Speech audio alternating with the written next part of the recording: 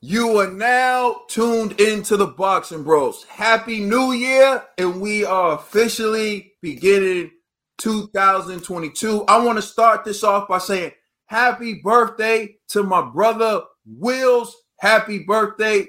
You can wish my brother Wills a happy birthday in the comment section. We actually was at his party last night and early this morning, so we're dragging a little bit. Forgive us. I also want to send a shout out to my brother Trill Dollar Bill, who did Golf Brooks, Low Places, and shut the place down. But perhaps the most impressive thing that night from my brother Trill Dollar Bill was he was surrounded by alcohol and he didn't take a drink at all. Salute to my brother Trill Dollar Bill, who's approaching 1 year of being sober. That was one of the most impressive things I've seen from you, like, in life ever. So we're gonna introduce ourselves. I'm Caden. What's going on, everybody? It's the People's Champ, the Commissioner, Trill Dollar Bill. You know, it's a new year, new G. It's gonna be different. You can try to change, but that's just the top layer. You was who you was before you got here. And it's the TBE. Happy New Year and happy birthday to all my boxing family, y'all. What up, bro?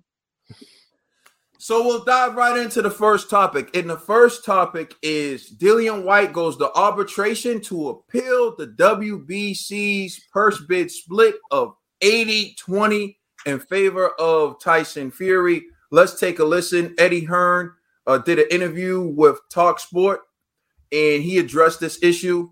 Here's what he had to say. Let's talk about Whyte against Fury. Frank Warren was saying that Tyson Fury will fight at the end of March. Do you think the opponent will be Dillian Whyte? Well, I mean, if we win the first bid, Tyson Fury against Dillian Whyte will be when we say it. But there's a lot going on now with the arbitration, the legal case. Dillian Whyte wants his shot. He deserves his shot. And he should be getting a fight with Tyson Fury next. We'll see how that unfolds. It's a great fight. There's no reason why that fight shouldn't take place. It generates a huge amount of money. And we'll see what ensues over the next couple of days. Are negotiations still ongoing, or do you think it is now a case of almost a certainty it's going to purse bids now? Yeah, not really a huge amount of negotiations, because obviously there was a ruling from the WBC of an 80-20 split. We don't agree with that. We don't feel like we should accept that.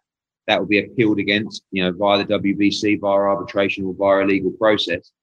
And until that ruling is made, then we'll see where we're at. If that's the final ruling and we have to go to purse bid for that fight, we will bid what we believe the value of that fight is. And clearly right now, we have a very different assessment of that value than other people, according to the bids and offers that have been made to Dillian Whyte. And finally, as you know, in boxing, these things can take longer than you want them to. This is TalkSport.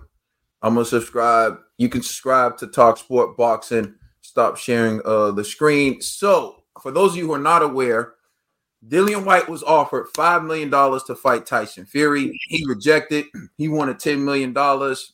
They offered him $5 million. So, they couldn't strike a deal. The WBC ordered a purse bid, and the purse bid split was 80 to Tyson Fury, 20 to Dillian Whyte. And now they're in arbitration because Dillian Whyte wants a 55-45 split with Tyson Fury. And so that's what's holding the fight up. I'm going to turn it over to you, Trill Dollar Bill. What's your reaction to all this?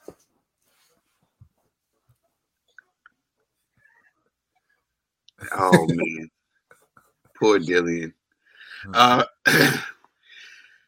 I agree. Dillian should be compensated well for this fight. But look, you're getting what you wanted, right? You're getting what you wanted. You wanted the date with the green belt, and you're getting what you want, Dillian. I just hope something does it. That's why I say I believe it when I see it, because we've seen the song and dance with the WBC and Dillian Whyte before. Hopefully they can, straighten something out. Dillian can get a little bit more witty. Poor Dillian. I just hope the fight happens and he gets his shot. That's all. That's really all I want for for Dillian White. I think he deserves his shot at this green belt that he's been chasing for a while. I just hope that something doesn't happen and he just doesn't get his shot. That's my only problem. You know, you're here. You're at the door, Dillian. You're at the door. You're here. I'll believe it when I see it. I'm still waiting. I'm still waiting. The Dillian in the WBC show.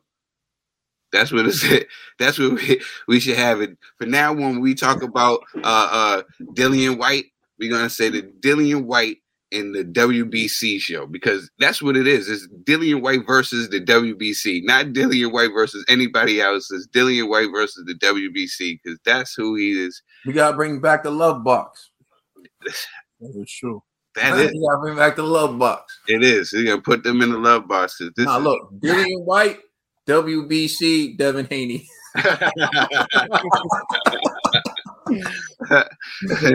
I mean, I just hope that something doesn't happen, that he's not able to have this fight. And Tyson Fury doesn't go on to fight somebody else, and then, or he ends up just dropping the belt, and something just happens and prolongs this situation. Dillian White, I'm with you. I know you feel like you should be, compensated heavily for this fight, but if it's not there, it's not there. You know what I mean? Go there and if you believe in yourself, beat him. Then you be the man that, is the A side.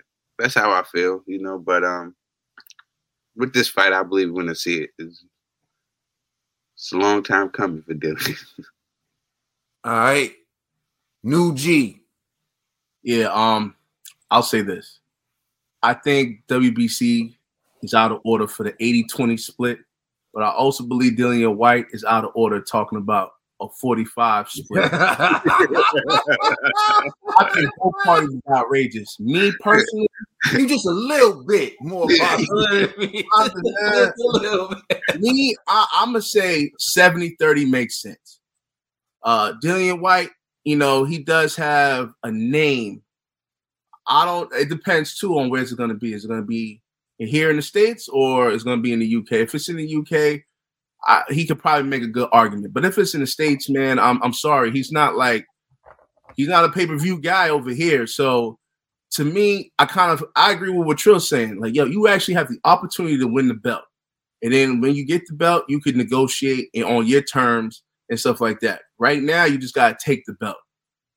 I don't think they should give you an 80-20. Hopefully, when Eddie was talking about, their lawyers negotiating a better split for him, hopefully they could get that. But I think what's fair is 70-30 for this fight. And then hopefully from there, man, he could move on from this. And now he's a champion. He could negotiate his own terms with future fights. But I wouldn't even entertain a 45-55 split. That's outrageous to me. And this 80-20 is it's funny money. So I'm like, damn, WBC sound like they really don't rock with Dillian. You know what I mean? But Dillian seems like he's just, his head's in the clouds, man. So I really hope, like, if they say 70-30, just take it and get that fight popping. So that way now you can fight, whoever. You don't even have to fight the other champion. You could, just with that belt, you could fight other guys and make your own money, And to be honest with you, I can see why he's saying 45 because he's selling out arenas in the UK anyways, so maybe that's their argument. They're probably saying like, hey, if we do this in the UK, Dillian's been holding it down, this market, blah, blah, blah, blah. He's a household name in the UK. So maybe that's what they could do to up that, that split. But if it's in the United States, man, we don't care about none of that stuff, man. So Dillian, man, just take whatever they give you at this point so you can finally be a champion. Real quick, Trill, if you had to give a split, what split would you say is fair for Dillian White? Well, I get Dillian, right? If he's going in there doing the whole, how we hustle, right? We go in there, we say something high, right? He's saying 45-55. We started there high, but I think fair. I can entertain a 70-30. 35-65. I can entertain those numbers right there. Those would be fair. All right. Ned, the TBE. 80-20. When you hear that out loud, like I'll give you 80. I'll take 80. You take 20%. That's like a slap in the face. That's very like insulting. But when you hear $5 million, that's not that bad. But it makes you wonder. Like Dillian, for Dillian, if I'm Dillian, it makes you wonder, well, how much is Tyson Fury getting paid? But at the end of the day, that's none of your business, Dillian. $5 million more than enough to be compensated for this fight. But if you could fight for a little extra change, go ahead. But don't do it to yourself where you're this is like dictating your fight, and now you're like, it just puts you in a whole nother mindset. But get paid, brother. You get punched in the face for a living. I can't speak on that. So get every cent you can. Here's the problem with the world today, particularly in boxing, is everybody wants everything and no one is willing to compromise or concede. And what I mean by that is Dillian Whyte spent all this time campaigning saying he wanted Deontay Wilder, 1,000 days. We've heard the rallying cry, right? We've heard all this. And only to get the fight ordered now, you're next in line and say $5 million isn't enough. $5 million is more than he normally gets, right? $5 million is around what people typically get when they're of his caliber facing the champion. So why does he want more? Okay, let's look at the arguments for Dillian Whyte. He beat Povetkin, but he also got knocked out by Povetkin. He beat Joseph Parker, but he also almost got finished by Joseph Parker in the 12th. And then you saw what happened with Chisora. He beat Chisora, but it was a close fight in their first fight, which they needed a rematch to, have a definitive winner. And he was down on the scorecards. Chisora had lost a point, so Chisora went for broke and got knocked out. But at the time Chisora got knocked out, he was ahead on the scorecards. So he was losing to Chisora when he knocked Chisora out. And kudos to him, he knocked Chisora out. But let's be fair. Chisora has gone on to lose to Usyk, has gone on to lose to Joseph Parker.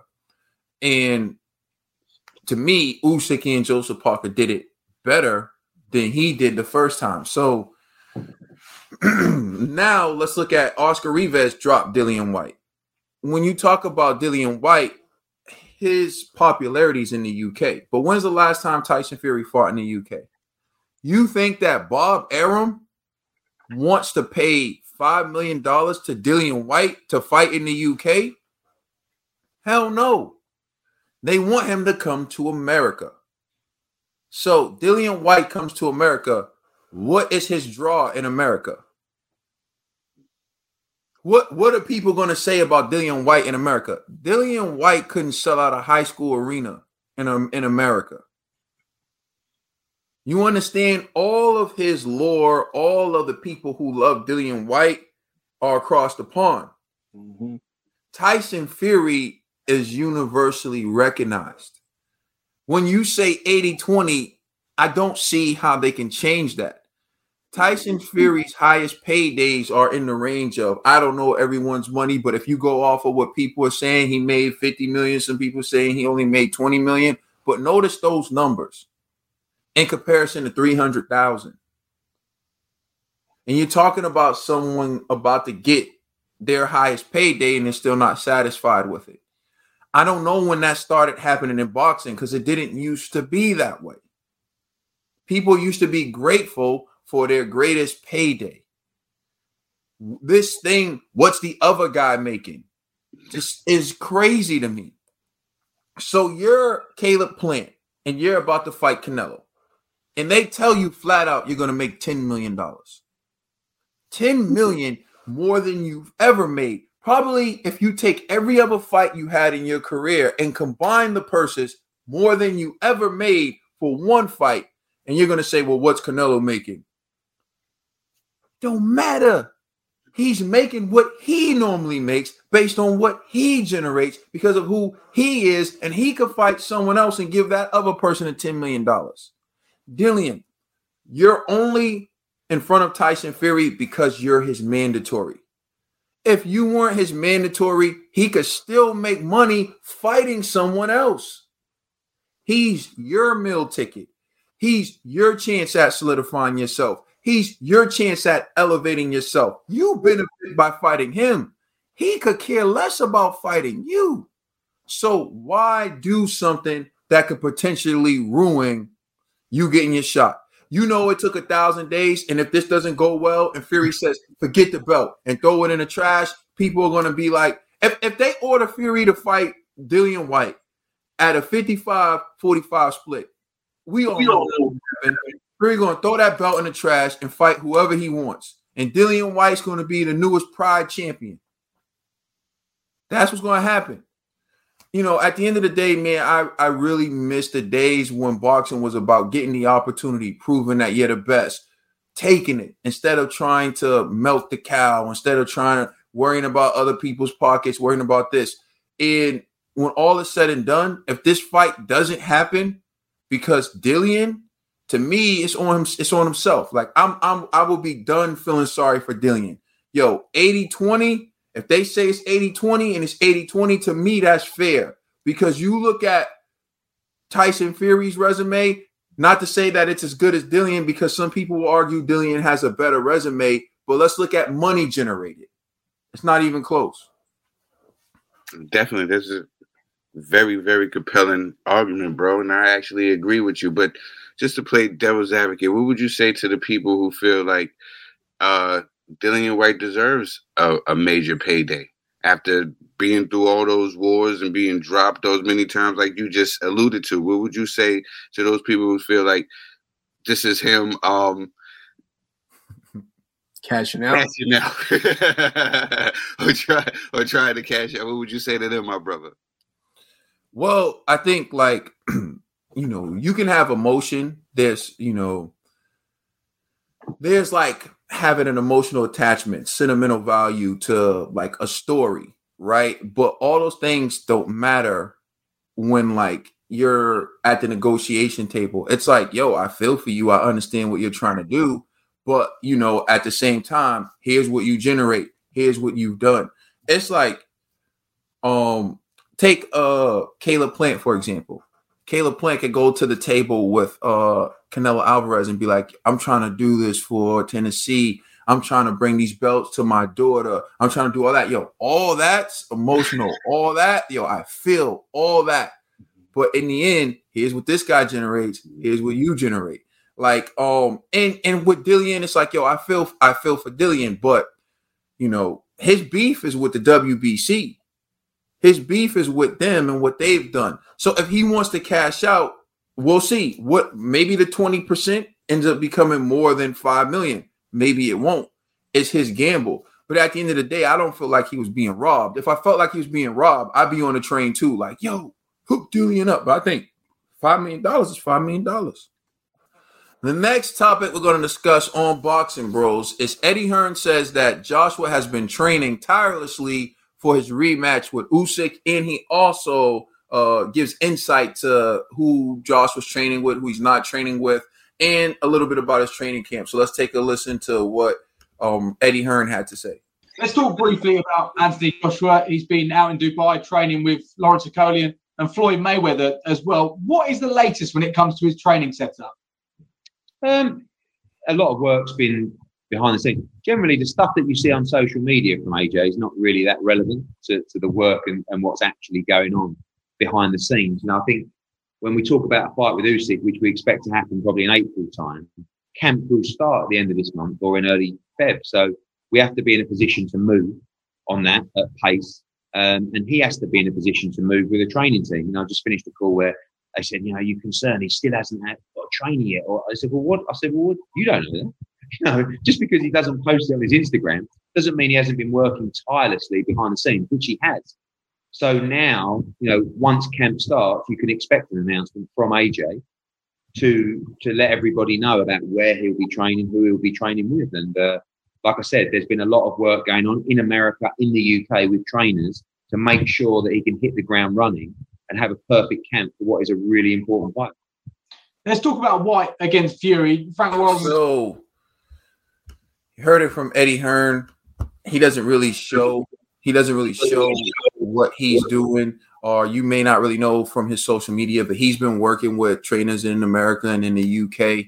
And he's been working tirelessly preparing for the rematch. Kaspira G, what's your reaction to Joshua? What you heard about Joshua, and does that make you worry? Are you content with it? How do you feel? I'm gonna be honest. I didn't need to hear Eddie Hearn tell me this information. I thought it was a no-brainer. Like the way he got embarrassed by Usyk, I know that man's working hard. You know what I mean? Like now I'm just being 100. He embarrassed me. You know what I'm saying? I had man. Listen, man. OG, I know OG, AJ. OG. Same OG. Still the same OG. I believe AJ is doing whatever he can to win back those belts. You know, so I didn't really need Eddie Hearn to tell me that. I think this is a no-brainer. And you know, hopefully, I know they mentioned Floyd Mayweather. Hopefully, Floyd could activate something within AJ so he could become victorious during that Usyk rematch. Dollar bill. This is good. AJ, like I always said with AJ, what made me like him is because he wants to learn. He wants to get better. You have to admire that and respect that in a champion. In his defeats, the young man made no excuses. Even though we all said that there was something going on with the Ruiz fight, the young man still never made no excuses. Even with the Usyk fight, the young man didn't make no excuses. He says, I lost to the better man. Gotta respect it. And what he is doing, you have to commend. He didn't sit back and cry and make up excuses. He went and get some work in. And we know this. Like G says, a no-brainer. We know this. He's trying. He's gonna. This is gonna be a new AJ. It's gonna be a new AJ, a new and improved AJ. Because I know he is focused and he's locked in. Because he's like, this guy beat me. He beat the best me. You know.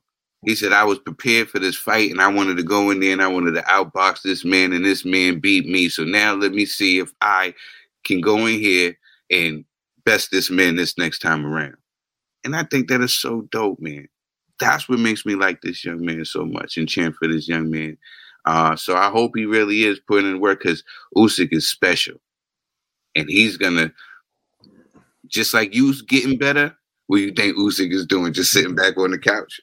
You know, because believe it or not, Usyk is not saying like, G said that, Usyk embarrassed him, but Usyk didn't see it that way. Usyk seen that fight totally different than how like others might have said that, he was embarrassed, but Usyk was like, no. Usyk seen it different, so I know Usyk's going to be trying to get better too. So I think that we're going to see another high level heavyweight performance, and I think it's going to be dope. TVE. Man,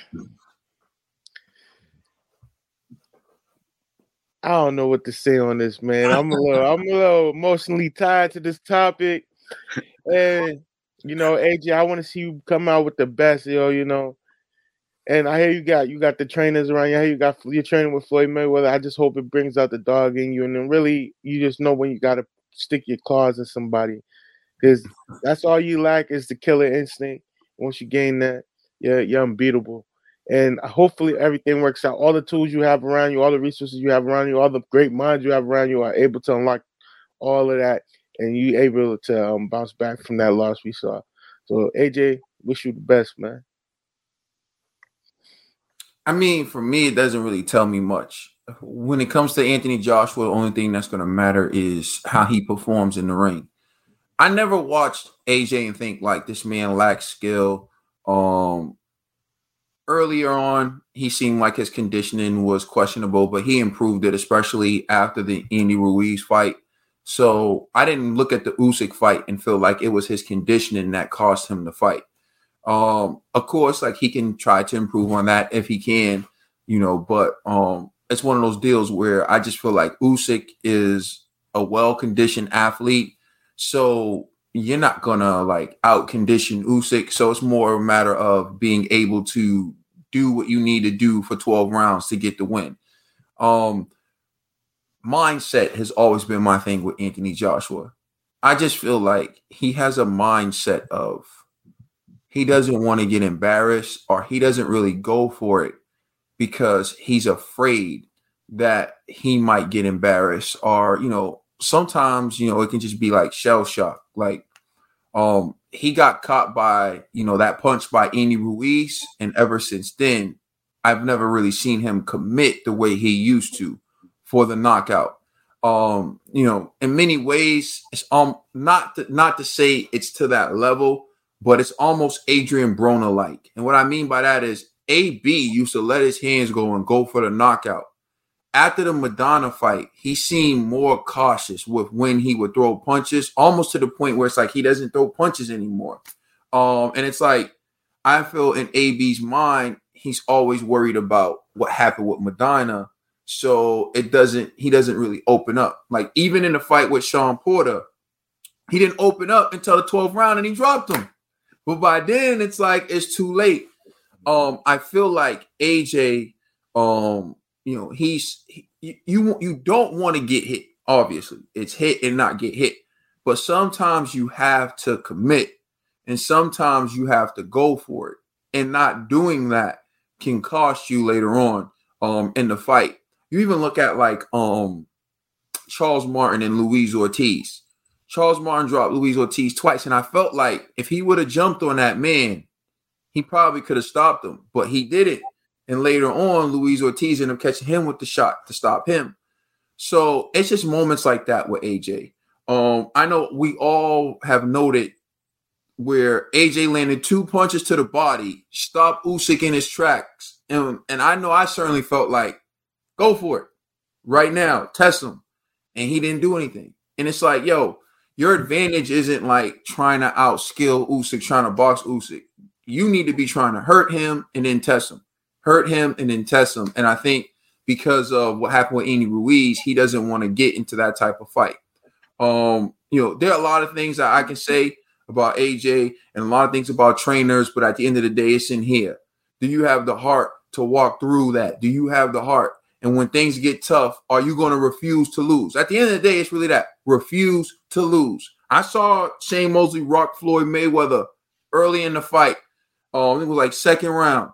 The bell rung for the third round. Floyd was right there in the center of the ring. And from that point on, he beat the brakes off of Shane Mosley. And he was sending him a message like, I will not lose. And sometimes I don't see that from Joshua. I feel like the blueprint on Joshua is hurt him early and make him doubt himself. Hurt him early, make him doubt himself. It's like, yo, hurt me early, I hurt you more than you hurt me. Felix Trinidad style. Like that's what I feel like's missing from AJ. So the trainer isn't really going to tell me much. AJ's going to tell me what it is during the rematch. The next topic we're going to discuss on Boxing Bros is legendary Larry Holmes says that Tyson Fury, Anthony Joshua, and Deontay Wilder don't have skills. Take a listen. What do you make of the skills that Fury has, Anthony Joshua has, Deontay Wilder has? They don't have no skills. Really? You don't think so? No, they can't. Listen, yeah. You got to punch here. No guys punch. They throw punches like this for a jab. You don't throw punches. They straight, bang, bang, with the jab. You got to have that out there like that. And you guess what? You can't hit me with that right hand because this hand protect me. They don't know how to throw 1-2. Bang, bang. And get out and move out. You protect yourself. Well, you know what? They have it. I had my day, and I had a great time doing what I was doing. Because a lot of people would say that. All right. So you heard Larry Holmes. He said that they don't got no skills. They don't even throw the jab right. They throw it from down here. They don't use their shoulder. So what's your reaction to Larry Holmes saying that that the heavyweights today, particularly Fury, Joshua, and Wilder, don't have any skill. I'm turning over to you, Dollar Bill. What's your reaction to that? We're talking about the great Larry Holmes here. Compared to Larry Holmes, we're talking about the student in the game, Larry Holmes, who was, Muhammad Ali's sparring partner, Larry Holmes. We talk about one of the best jabs ever, one of the best technical heavyweights ever, We're talking about Larry Holmes. I know the jokes go on about Larry Holmes is a bad mother. We got a show coming out called Give Them Their Flowers, man. And when y'all hear about Larry Holmes, man, y'all going to have to put some respect on Larry Holmes. Larry Holmes was a bad man. So when I hear Larry Holmes, of course, if he's comparing it to him, Larry Holmes is putting it to his standards, comparing himself to himself and Ali. And, it's totally different. It's different. But Fury, Joshua, and Wilder, these guys are good heavyweights, and Joshua got skills. Fury, he has great skill. Wilder got power.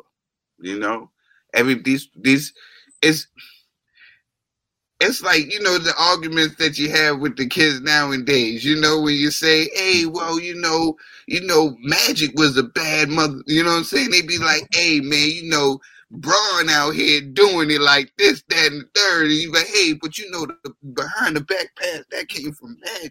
You know what I'm saying? But times has changed, things have changed. But I'm not mad at Larry. Larry's saying that because Larry, times is different. He's come about from his era where you had to do every last one. You had to be good at everything. You had to have power. You had to have a great jab. You had to have everything. You had to be the total package. Now some of these guys are not the total package. Either they got speed, or they don't have no power, or they got power and they don't have nothing else, or they have a great jab, and you know what I'm saying, or they got size, or you know what I mean. Back then they must feel like they had to be the total package. So I'm not mad at Larry Holmes for saying that, because compared to him, who's messing with Larry? All right, Conspiracy G. Yeah, I see what the old head is saying. You know what I mean? But watch your mouth, G. That's all. With all due respect, because all right, perfect example, right? I'll name two fighters, right, that I feel technically at times when they throw the jab, it seems flawed, but it's always it works. One is Lomachenko, and the other one is Manny Pacquiao. They don't throw the jab the traditional way, up here, straight, bring it right back. They don't really do that, right? But nonetheless, when you see them throw them punches and them combinations, they land, right? So to me, it's like he's critiquing these three gentlemen, and he used the jab as the example, right? Now, with Wilder, he does have his hands pretty low when he's throwing, right? And I'm like, oh, why is he doing that? But then I go, these are some heavyweights. These guys, I don't think, they're not like the past where, these dudes could keep their hands up a whole fight. These guys don't do that. They're trying to reserve as much energy as they can. They throw fast shots, so it's like when I see that, I go, it's just a different style of fighting, right? So it's like, do you say they don't have skills because they choose to keep their hands low? I won't necessarily say that, right? So that's why I'm like, go ahead, Trill. No, I'm with you, but it is skill because you got to understand these guys used to have to keep their hands up for longer rounds. No, I agree. No, I'm not saying, I never said that Larry Holmes, and them fellas didn't have skill. What I'm saying is just because these new guys aren't doing the same thing doesn't mean they don't have skill, and Joshua to me has a decent jab. Fury sometimes he throws arm punches, but again, it's effective, So I'm like, just because they're not throwing it the textbook traditional way that you're used to, doesn't mean they don't have skill, And again, I'm only talking about his example of the jab. Now, if you were talking about other things, I go, hey, you know what? I'll give you that, right? Because you know me, I've always said Wilder's not perfect. He has a lot of flaws, you know. But again, if you can win, you can win. Whether it's by inch or mile, a win is a win. So you have to have some form of skill to execute, the type of fights that they've done. You know, like, I don't know. I feel like all three gentlemen have skills. You know, now, can they improve? Of course. You know, every fighter can improve. But I don't feel like because the person's not throwing a jab, you want them to throw. Therefore, they don't have skill. That's all I'm saying. And to be honest, and the reason why I called him an old head, it was like, I wasn't trying to be disrespectful, but when he threw that jab, I was like, damn, bro. You know what I'm saying? It just didn't look good, man. It looked like an old arthritis, bro. I'm sorry, yo. So I was like, yo, watch your mouth, G. Watch your mouth. Watch your mouth, G. We all get great Larry. Larry's gonna be waiting for you outside the grocery store, G. Yo, he gonna be waiting for you, man. G gonna walk out Whole Foods. Hey, man, listen, it's no disrespect. It's all love. I'm just saying. What you say, sucker?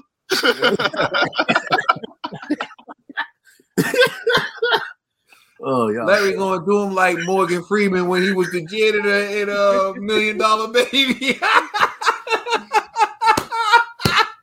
One glove on his hand. Just one glove. There you go. And you can't hit him back, G. Right. Larry go run up on G like, break yourself, fool. I'm stupid. Oh, I never love for my man. So I'm just saying. Yo, G, the way you show love is different, yo. You show love, it's different, man. But I like it. My hate is love. You know what I'm saying? So, All right, TV. Man, I agree with Larry. I feel like these three guys all hold on. Time out. You saying AJ don't have skills? Nah, let me clarify what I'm trying to say. I feel all these three guys, these three fighters, like the heavyweight has not been the heavyweight division of all. So these three guys feel like they capitalized off of like heavyweights who are just big. Like let me just make this clear. Fury, Josh, and Wilder, they're the heavyweights of today. They're like, but the division is very slim. And when you see guys like Usyk come up and they're able to box and move and they're able to have the IQ, the skills, the everything, I feel Fury feels like has a mindset where these guys are big and slow. I just got to outlast them for 12 rounds. I'll punch them. I'll last them for 12 rounds. Wilder feels I have to like just hit them with the right hand. Through their resume, all I have is the right hand, my power. I don't need anything else to capitalize off of this division. And Joshua was like, he was training, but he wasn't training to the point where you could see a smaller, fitter guy with the actual skills could outbox you, like, you know. And Joshua has been in the sport for what? He's been boxing for more than like what 10, 12 years. He started in like his 18. When he was 18, he started very young. He came into the sport very late, but he's accomplished so much. But I feel like there's not that much like difference. There's not that much variety of fighters like where they're like, oh, these guys are big and slow. All I gotta do is just hit them in the face. All of these guys don't have a chance. So for Larry grew up with warriors. Larry was fighting killers back then, but there's not that many killers in the heavyweight division. In boxing, like Trill was saying, you have these guys like, yo, in different weight classes. Oh, if the guy had a chin, he'll be the best boxer ever. If this guy had this or had endurance, he'll be the best boxer ever. But I just feel some of these guys, they're not full, like they're not well rounded. They have like Fury has the movement, he has the endurance, he doesn't really have the power. Joshua has the power, he has the physique, he has the thing, he doesn't have the mindset, he doesn't have the killer instinct. Wilder has the killer instinct. Why did that have to pause? Why did that have to even come in? Pause. What's up, physique? Whatever. Let me go. Wilder got the power in the heart, but he don't got the skill. He got the power in the physique. You feel me? That's what Wilder box like Usyk. So you know, and Usyk, I don't know what's his kryptonite just yet, but Usyk came in here and showed these guys you really got to know how to box in this game. Like y'all was sleeping on the heavyweight division, and he showed them like what really boxing really is. So Yeah, I feel you. They were just alluding to what I was saying, basically what I was talking about, if Larry Holmes is comparing it to him, Larry Holmes had it all. He had the movement, he had the power, he had the jab, he had, you know what I'm saying? So thinking about the complete. Did Larry have Hey, sucking me into that one, G.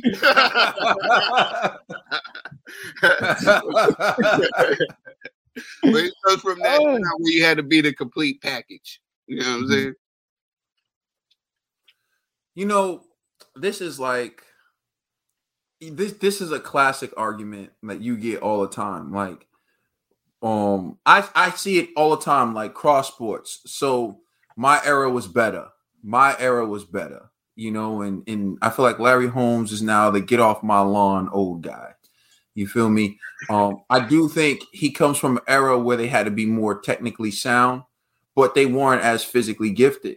So I feel like, you had to be more technically sound, but you weren't as explosive as, say, a Deontay Wilder, Larry Holmes. You're more technically sound than Wilder, but you weren't as explosive as Deontay Wilder. But that matters. Like, for example, Trill pointed out, like, Larry Holmes, who I believe is one of the great fighters of all time, but's bitter because he never really got his just due. Like, he beat Muhammad Ali in a fight where even he was crying afterwards. Like, he didn't really want to do it to Muhammad Ali. No one loved seeing Larry Holmes beat Muhammad Ali. And then he ended up losing his title to a man moving up from cruiserweight, Michael Spinks, right? Who Mike Tyson knocked out in 91 seconds.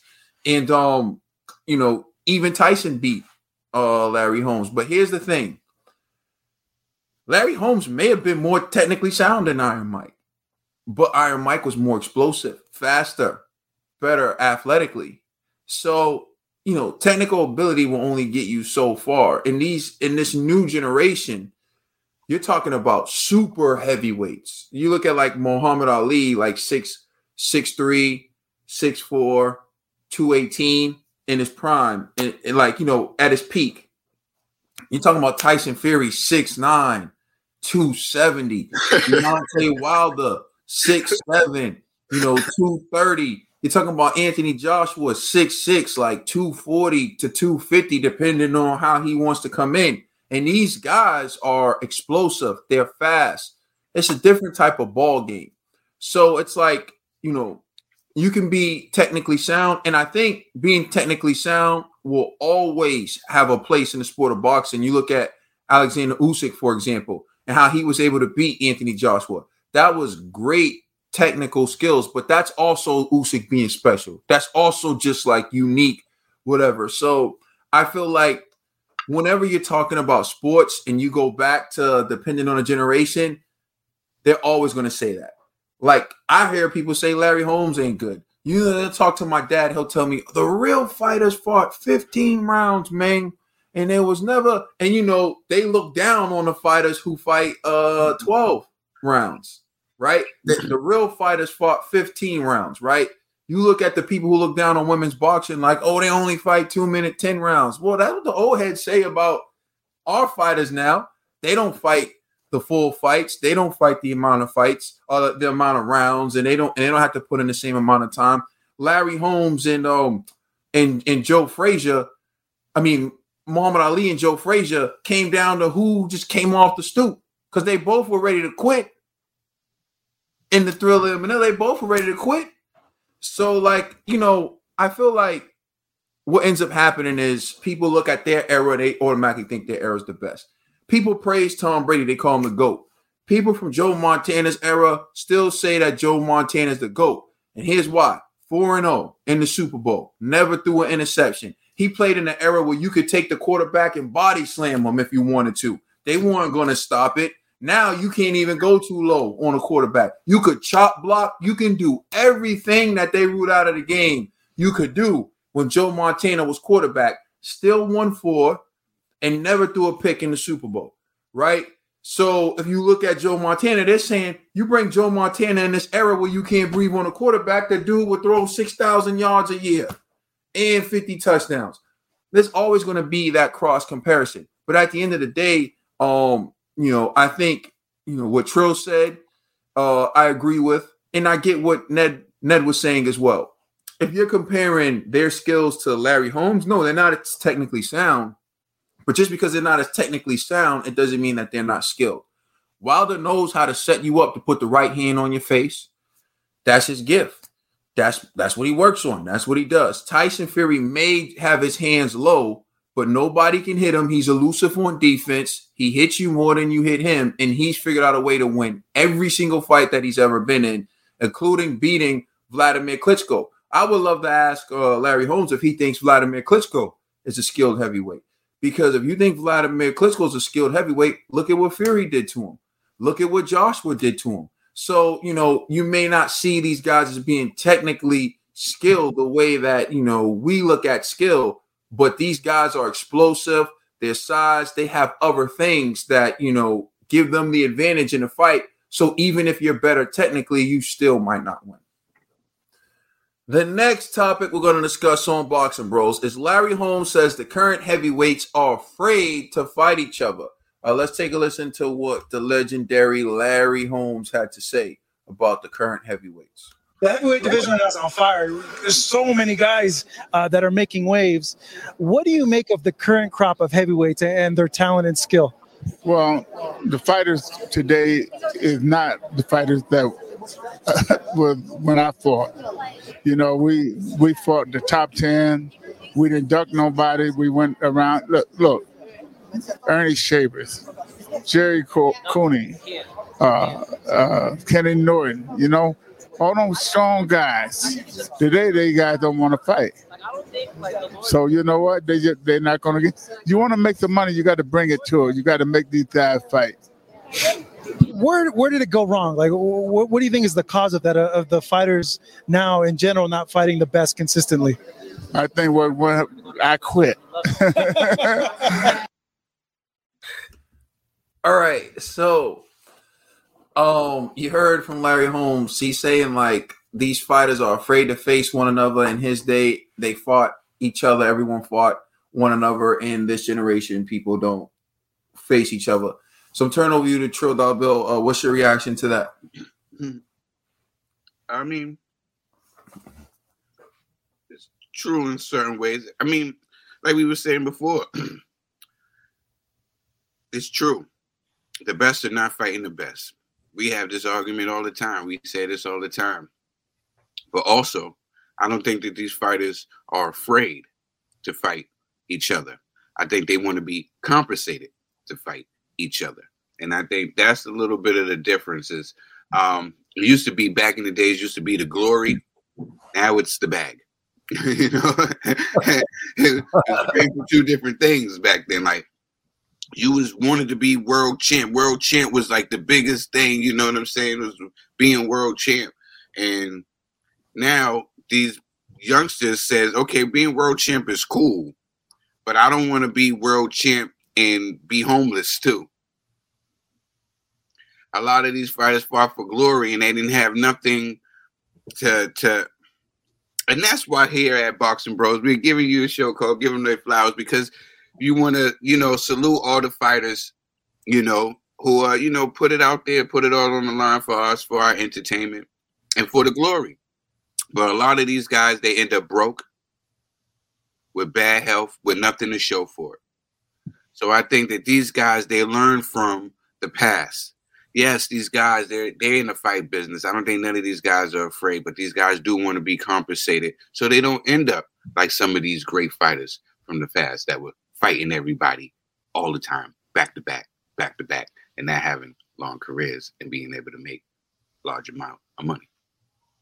That's just all right, what you say, bro? I said that was just how I feel. All right, Conspiro G. I agree 1,000 with Trill on this one. I was thinking the exact same thing. Unfortunately, these fighters of today have learned from the mistakes of fighters in the past. Yeah, it's great to be about the glory, but if you can't pay your mortgage, you can't provide for your family, what does that mean? So it's like, and I understand what he's saying, because, we always say this here, we want to see the best fight the best. But at the same time, these guys are trying to make as much money as possible because they know this thing isn't going to last long. A fighter could give maybe max 20 years, right?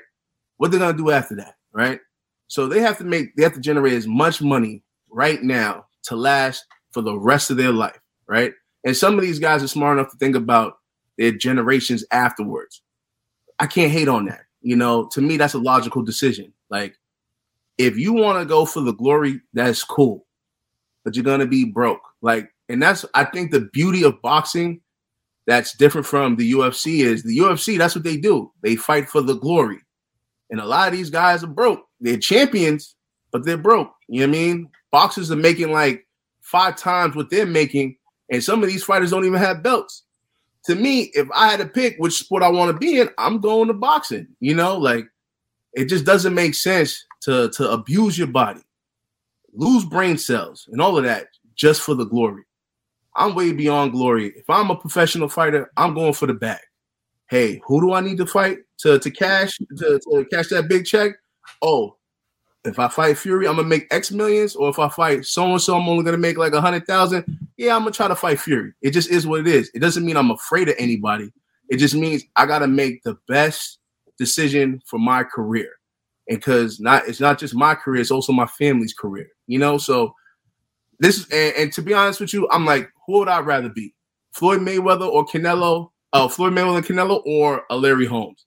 Nobody's picking Larry Holmes, bro. They're gonna pick the dudes that are making a lot of money, and it's no disrespect to them dudes. It's just, come on, man. Like, you're talking about guys that have generated millions. Like, they said, like, what, Floyd generated $1 billion? Bro, I don't even know why this conversation is even happening. Like, Larry Holmes, I respect you, but I don't know. It sounds like old head hate, man, to be honest. All right, Ned the TBE. I think emoji. Sorry, go ahead. Larry might be coming at the American heavyweights on this one, yo, because we saw the ones who was ducking numbers a couple years ago when they was getting thrown out, and we was trying to make the big fights when they was trying to make the big fights happen. But you know, Larry, at this current state in the heavyweight division, I don't think anybody's scared to fight anyone. I think everything's out on the table, and I think just give it time, we'll see the fights we want to see. If, you know, by the end of 2022, I think a lot of great fights are going to be on the table.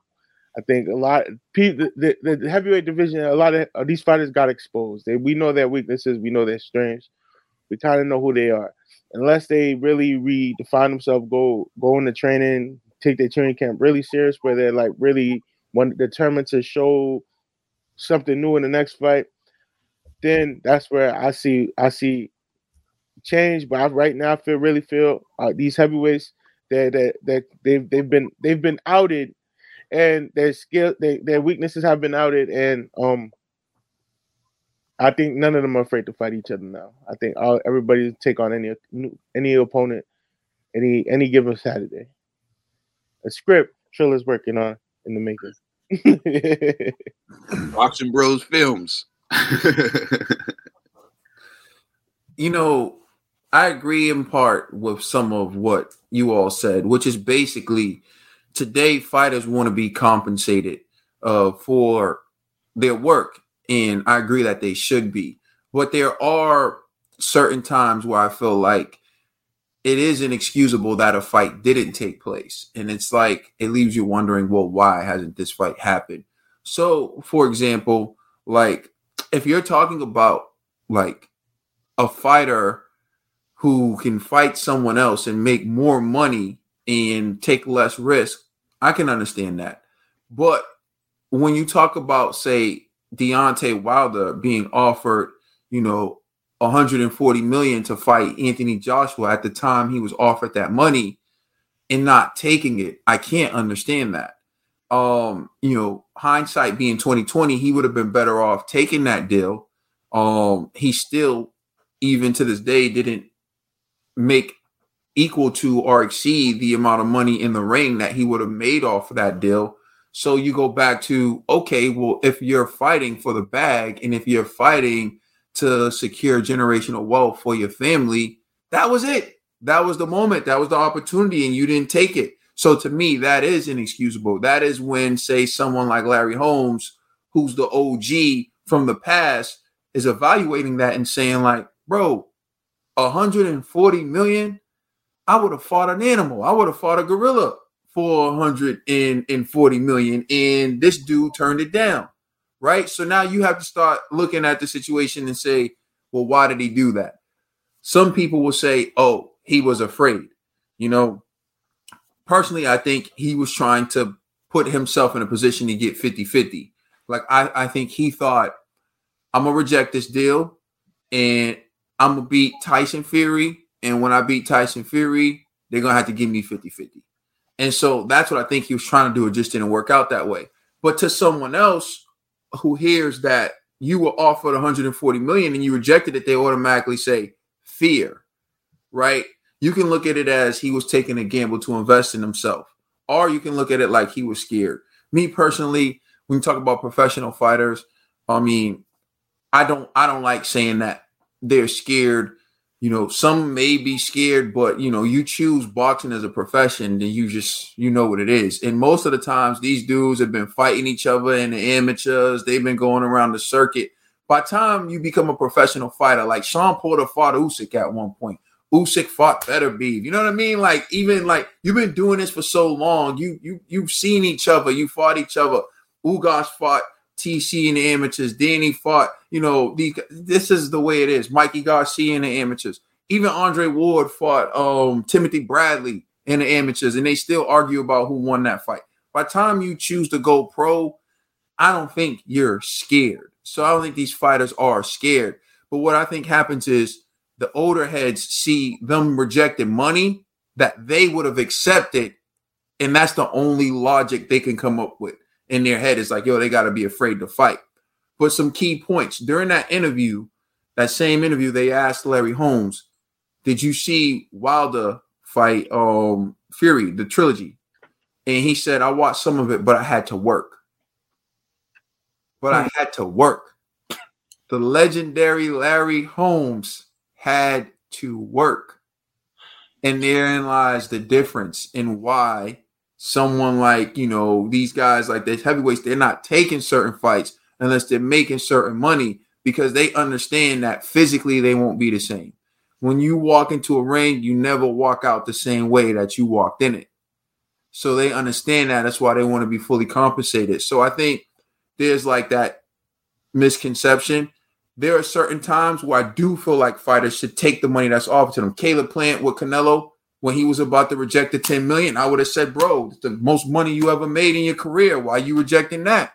That wouldn't sit well with me. That would sound like fear, right? Or at least, do I think he's scared? No. Although, he eventually got in the ring. He did what he had to do. I don't think it's fear. I think it's more like the realization of the risk and want to be fully compensated for the risk. And so that's how I see it. It's a little bit different, but I do think the old school heads, they, interpret it as fear. The next topic we're going to discuss on Boxing Bros is Hearn is ready to make Wilder versus Chisora. Eddie Hearn, during his interview with TalkSport, was asked about making a fight with Deontay Wilder and Derek Chisora, and here's what he had to say. Coming in, you surprised by some of the reaction to your comments about a potential fight between Derek Chisora and Deontay Wilder? Yeah, I mean, what I said in that fight, I said that if Derek gets past 4 or 5 rounds in that fight, I believe he can win that fight. I just don't think Wilder can outlast him in terms of his energy. He could get chinned on the way in, of course, because we know Wilder punches like a mule. But Derek Chisora is not regressing as a fighter. People keep saying, I need to walk away from the sport now. It's very difficult when you're looking better than ever in the gym, when you're putting in good performances. Do you know what I mean? To actually, what I'd like to see Derek do is actually have a fight where he's a 50-50 in, right? Luis Ortiz, tough fight, but didn't look great the other week. Chris Arreola, Adam Kownacki. These are great Saturday night fight nights for Derek Chisora, and we'll see. We're continuing those talks at the moment. He wants to continue fighting, and whilst he does, and he's fit and healthy to do so, I would still love to have him on the shows. I spoke to Derek the other day, and he said, as you know. All right, so you heard it from Eddie Hearn. He's saying that he'd like to see Chisora fight Wilder, and he thinks that if he can get past 4 rounds, he has a good chance of beating Deontay Wilder. We have I still believe resident Wilder fan, although it's a new G, and maybe he switched. But that's why it's new year, new G, new fighters, new fighters for G. So, G, what's your reaction to Eddie Hearn saying he wants to make Wilder Chisora? Well, I actually like the fight. However, Eddie, you going to hell, and this is why. Man, Chisora got to hang it up. I honestly believe he has to hang it up. But nonetheless, he makes a good argument. Like, Chisora, if he can last the first couple of rounds, who knows? You know, it's intriguing. You know, I still think Wilder's going to knock him out.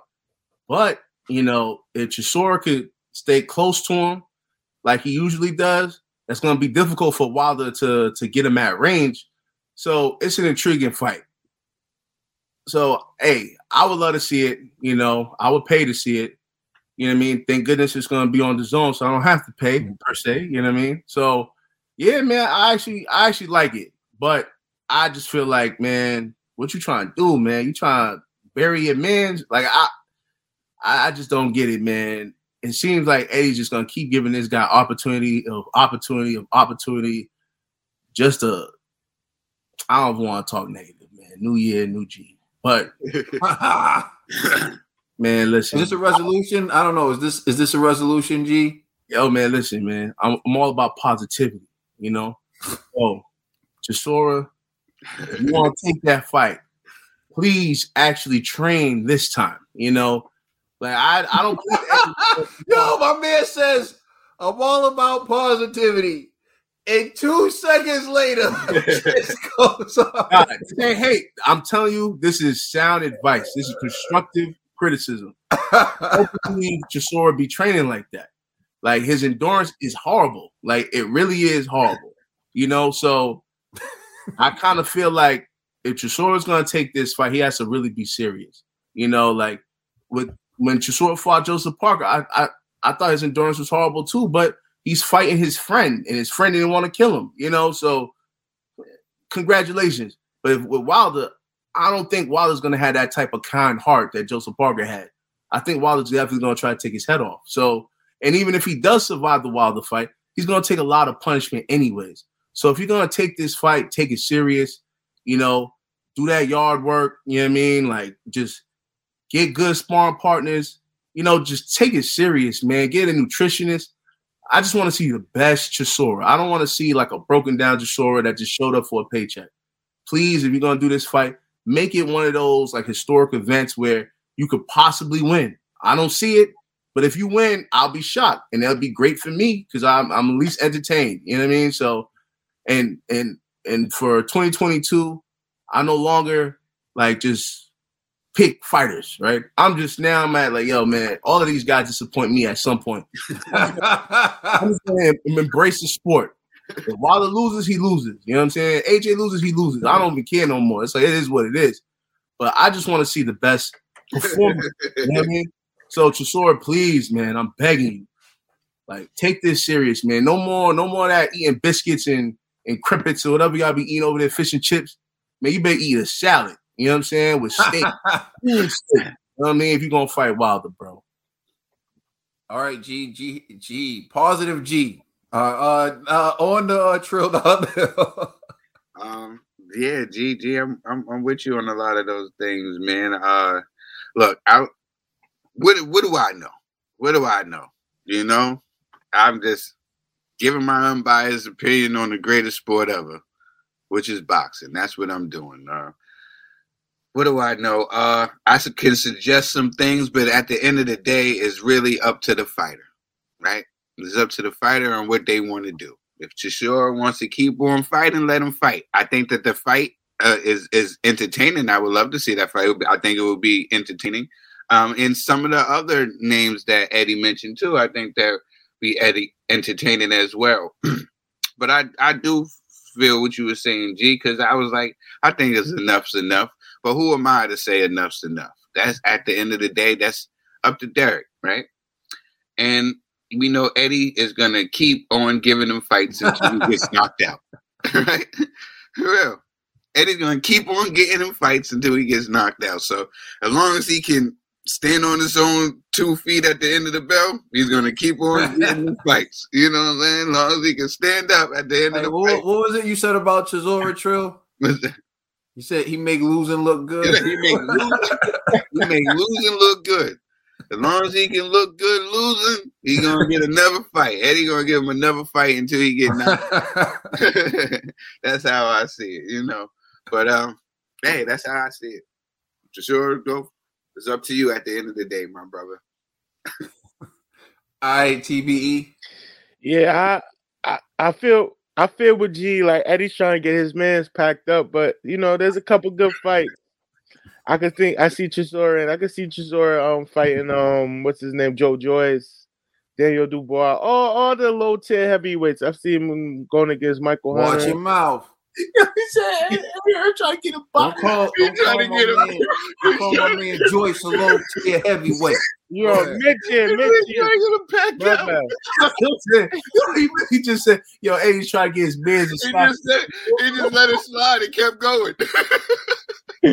There's a lot of guys out here. I feel like Chisora could teach him a lesson or two. But you know, Chisora, yeah, the writing's on the wall for you, my guy. And, you know, if you want to go out on your shield, yeah, I don't think right here for Wilder, if it lands like he throws it, I think Chisora will never be the same after this. But you know, do what you gotta do, man. I like to see my guy. Like, if this is what you want, this is a goal you want to accomplish, Chisora, go ahead and do it. Who am I to stop you?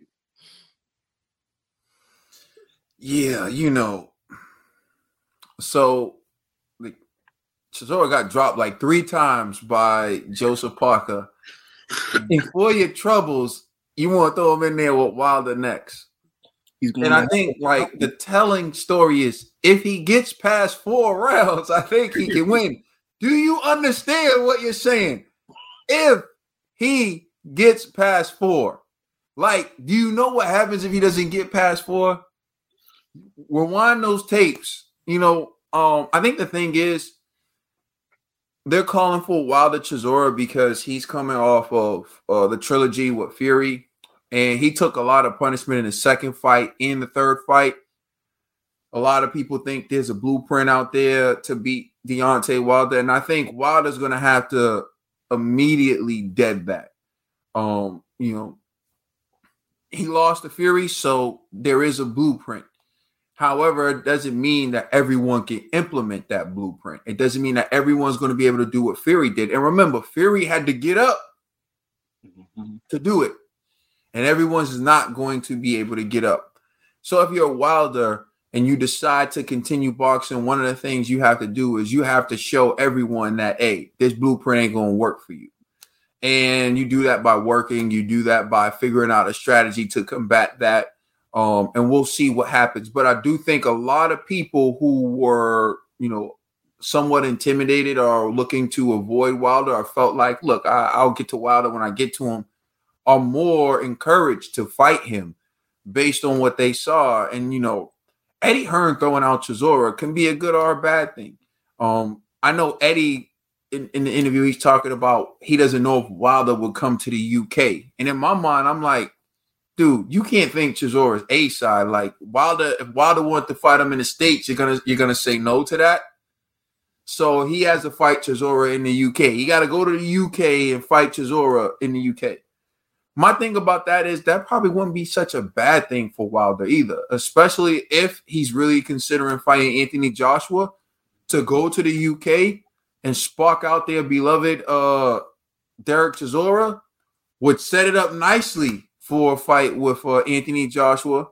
But, you know, I don't necessarily know. You know, Derek Chisora, I feel like him and Wilder are on different planes to me. And what I mean by that is Derek Chisora has been knocked sparked out by Dillian White. He's been in a number of wars. He's been hurt several times, even in fights where he didn't necessarily go down. Like at one point, I thought Usyk might stop him. I think it was like the 8th round.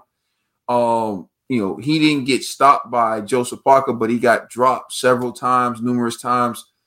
I think he's always lost his big fights. He's always lost the big fights. And I think that's the difference. And, you know, if you're saying Chisora, Luis Ortiz, that's more that's more even to me.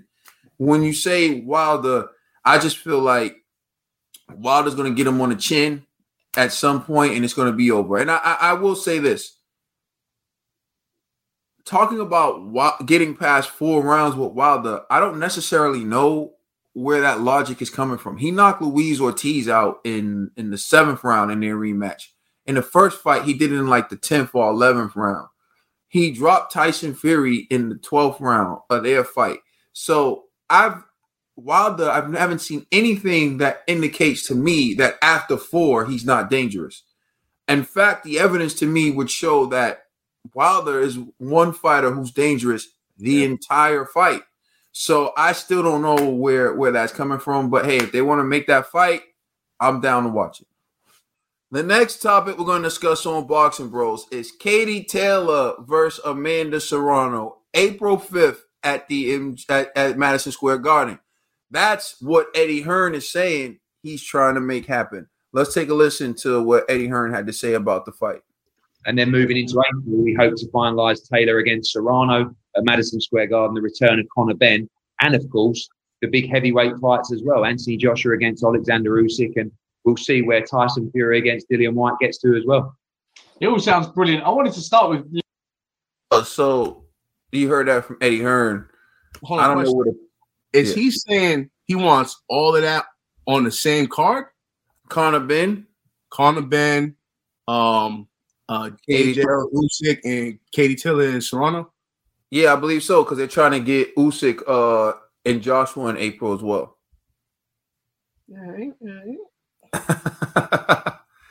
All right. It said I thought I heard April 5th in there, but I didn't hear him say that. So just throwing that out there. Maybe it's not April 5th. But turning it over to you, Trill Dollar Bill. What's your thoughts on April, Amanda Serrano, Katie Taylor happening? I think this will be exciting for women's boxing. Hopefully they can make this fight happen. And I'm excited. I think this will be really dope. Let's put together a dope card around it. You know? Put a dope card around it. And I think this is phenomenal. I've been asking for this fight, so. Based on what he's saying, I think it's possible that it may be undercard for Usyk AJ. Maybe like co-main, you know? Co-main. Yeah, Skid Still Jones is on the card. And I know both women said something about that they was gonna ask for 3-minute rounds. I know that they was gonna petition and ask for 3-minute rounds for this fight. So I really hope that this happens, you know. And I think it's gonna be dope. I'm for it. Shout out to Katie Taylor and Amanda Serrano for trying to make this happen. And then if this can happen, I think this is gonna be huge. And that's what's up. Conspiracy New G. Yeah, well, I definitely love this fight. We've been, here at Boxing Bros, we've been trying to get this fight happening. So the fact that Eddie's listening, I don't know, Eddie, man, you might be promoted a year again for 2022, man. Keep it up, But I really would love to see this on the undercard of Joshua Usyk. And the reason why is because this will give a lot of exposure for women's boxing, And so, yeah, I think that's great. It'd be nice too to see Conor Benn, come to the States. That'd be cool. Maybe that could be like Conor Benn versus AB on that undercard. So that'll be a card, man. Yeah, so to me, that seems stacked. So if they could pull that off, man, the press conferences are gonna be everything's gonna be great. So I'm all for this, man. Like, shout out to Eddie Hearn and shout out to Jake Paul, man, for it hasn't been finalized, but if they could come together to make this happen, man, I would love to see it. All right, Ned TBE. Yeah, it's amazing. That it just seems like if Jake Paul's, well, maybe he's fighting on this date, but who knows? But this is a fight that's been postponed for a while now, and I'm glad to see Eddie and Amanda have mended their bridge and they're able to negotiate a date to have this big fight for women's boxing and boxing itself. So I can't wait to see this happen because it's always a good sport. It's business. It's never personal. Never.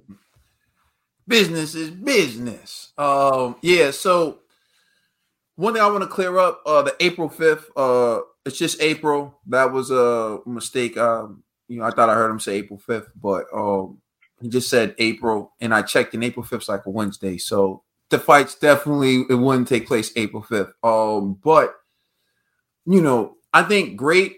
You're trying to give us the fight we want, especially arguably the biggest fight in women's boxing. The only fight that you can probably compare to it would be Clarissa Shields and Savannah Marshall. So that's like 1A, 1B top fights you can see in women's boxing.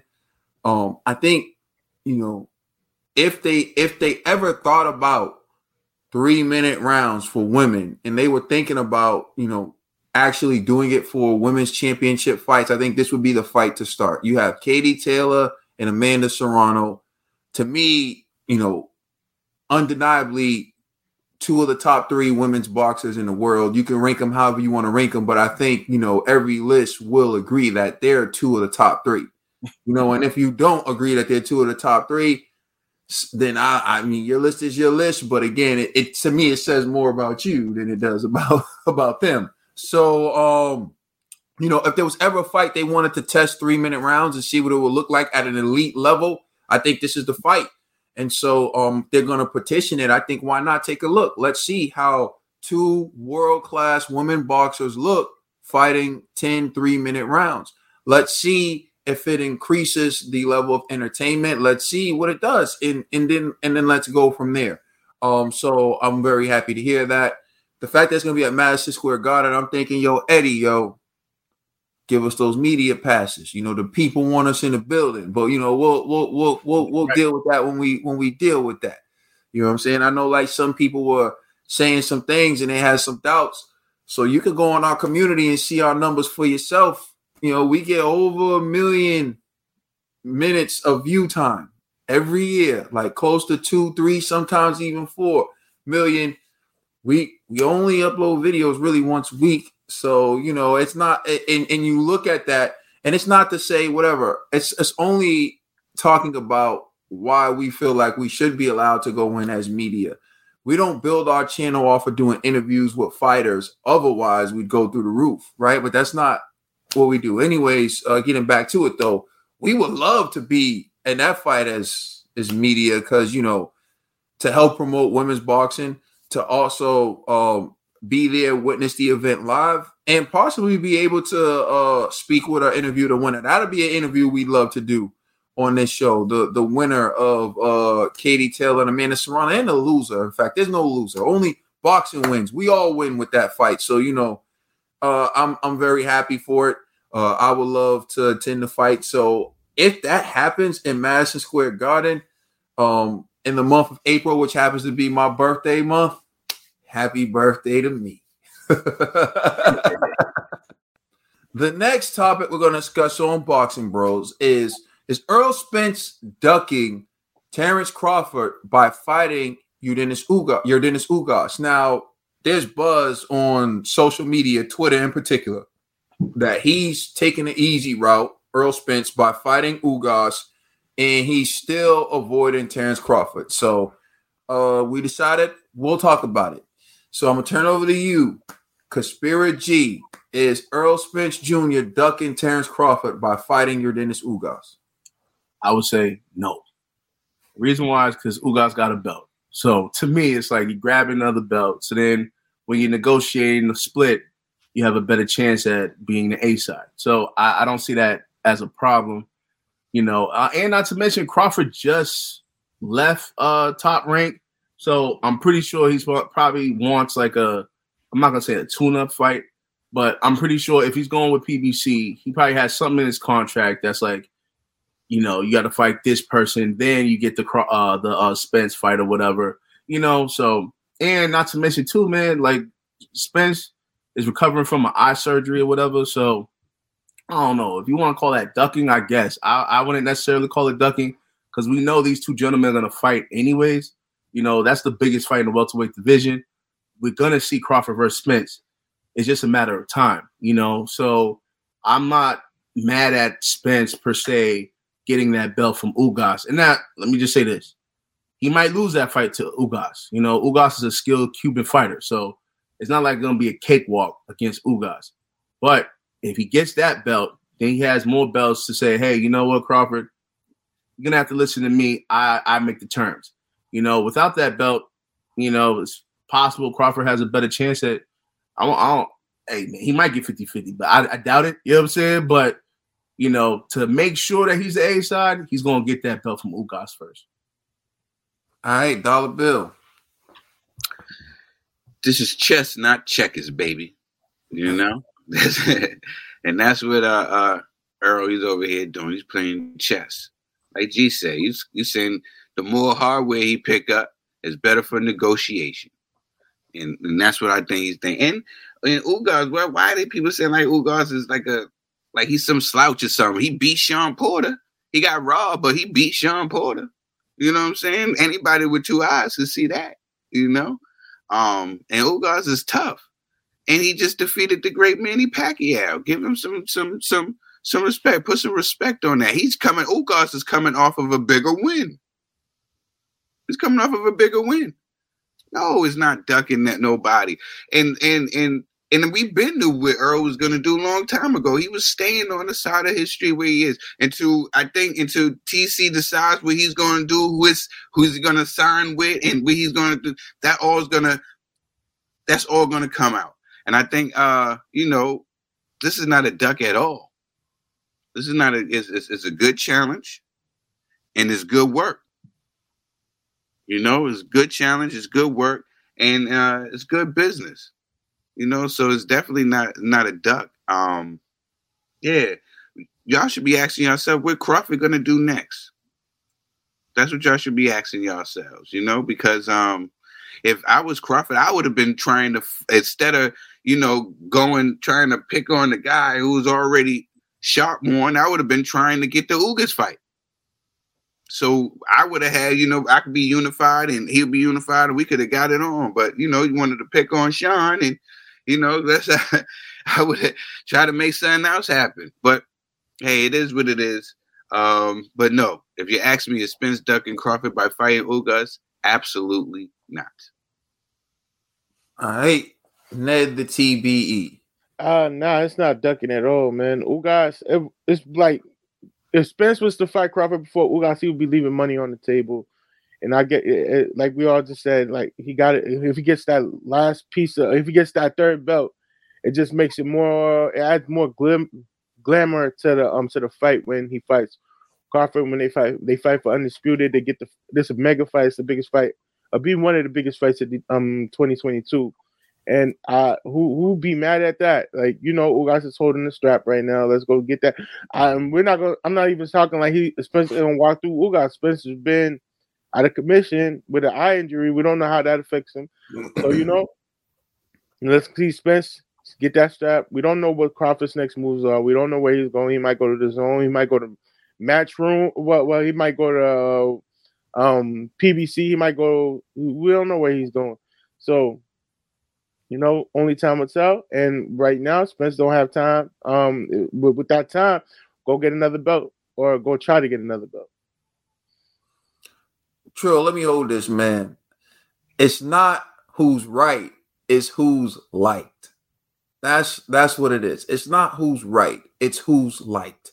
If you look at this from an objective standpoint, meaning let's just put our hands up and be objective. When Terrence Crawford was with Bob Arum, after he beat Kell Brook, Bob Arum said that Terrence Crawford was so good he could beat Danny Garcia and Earl Spence in the same night, and that he wanted Earl Spence next. They put the mic in front of Terrence Crawford, and he said he wanted Manny Pacquiao. Arum said again he wanted Spence, and they put the mic on Terrence Crawford, and he said he wanted Manny Pacquiao. So at that particular point in time, so let's keep things on a timeline, right? People like to go back to years that have already passed. Let's deal with the most recent thing, because don't like Drake said in his song, don't talk to me like I'm the same Drake from a year ago. I'm at a higher place, right? People talk about back in the days. This isn't back in the days. You understand? Stop going. That's Nas. People talking about back in the days. This isn't back in the days. People can talk to me like I'm not still that same kid in high school. I've elevated a little bit in stature and life and everything. You can't talk to me the same. We can't treat me the same way. So people keep talking about things like the go-to for Terrence Crawford is something that happened years ago, overlooking the cycle of fights that have taken place since then. So let's just go strictly to the same timeline. When Bob Arum said he wanted Spence, TC said he wanted Pac-Man. At that time, Spence said he would fight TC for 60-40 because TC said it from his own mouth in an interview, said it looks like the fight never happened because he's talking this 60-40, and if anything, I'm getting 60 and he's getting 40. So what TC said from his own mouth, just look it up. None of this is speculation. None of this is innuendo. None of this is, well, if this is all true that you can look up for yourself. And another thing that happened was Spence ended up getting the Pacquiao fight and TC didn't. You couldn't call that a duck then because your guy wanted Manny Pacquiao, but he couldn't get him and Spence got him. Otherwise, you would have tried to call it a duck then. Spence gets injured, and so he pulls out of the Manny Pacquiao fight, and then you call him a ducker and you say that he ducked Manny Pacquiao for pulling out of the fight. Yordenis Ugas steps in on short notice, and he beats Manny Pacquiao, who's really the rightful holder of the WBA belt because he's actually the guy who beat Keith Thurman. So then Ugas goes in, beats him, and earns the belt because he basically beat Manny. He has the WBA belt. So now Earl Spence says, for my return fight off of surgery on my eye, I am going to fight a champion the same way for my return fight after a life-threatening car accident. I'm choosing to fight Danny Garcia, and people call him a ducker. But if you run through Terrence Crawford's resume, Ugas would be the best fighter on his resume. Sean Porter beat Ugas in a highly debatable fight, but the best victory on Sean Porter's resume doesn't equate to a Manny Pacquiao. And at the time when Ugas beat Manny Pacquiao, it was the Manny Pacquiao sweepstakes. Everybody in the welterweight division wanted Manny, from Crawford himself to Earl himself, and somehow Ugas ends up the one getting the fight, and he wins. Someone told me that, the reason why TC wanted Manny Pacquiao was because he wanted Manny to pass the torch to him. He wanted to beat Manny so he could inherit the torch. He could inherit fame off the name. He could inherit all those things. Okay, cool. I give you that. That's why he wanted TC. That's why he wanted Manny. That's why he didn't want Earl. So it's not a duck. I give you that. But guess what happened? Ugas beat him and took the torch. Ugas beat him and took fame off the name. Ugas beat him and now inserted himself in the discussion. So now Earl Spence wants to fight the man who beat Manny Pacquiao and took the torch so he could inherit the torch, so he could inherit all that, and somehow it's called a duck. I don't get it. At the end of the day, he's fighting another champion. He's fighting someone who did something that TC wanted to do himself, beat Manny Pacquiao, something that he wanted to do himself, beat Manny Pacquiao, and get the WBA belt. His first fight after having eye surgery. If you don't want to buy the fact that he had eye surgery, fine. So what's going to end up happening is people are going to say Ugas is an elite, Ugas is a bum when Earl Spence fights him for the belt. But then next year when TC fights him, somehow he's going to be good again.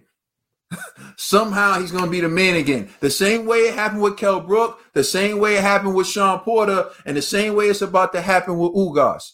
The question is, if Earl is such a bum, why is TC's biggest victories fighting guys he already beat first? If Earl's such a bum, why is he beating you to the punch, beating all the big names in your division? Hell, there's only like one guy in the division he can beat. Well, two. And Earl's about to fight him. There's only two guys in the division he can really beat to prove he's better than Earl that Earl hasn't beaten that were former champions, and that's Keith Thurman and Ugas. But Earl's about to beat him to Ugas, which is why people are crying. There's some other names out there, we're going to get into that in a later segment, that TC can step in the ring with, but his fans don't want him to step in the ring with that guy. So they want to try to protect them.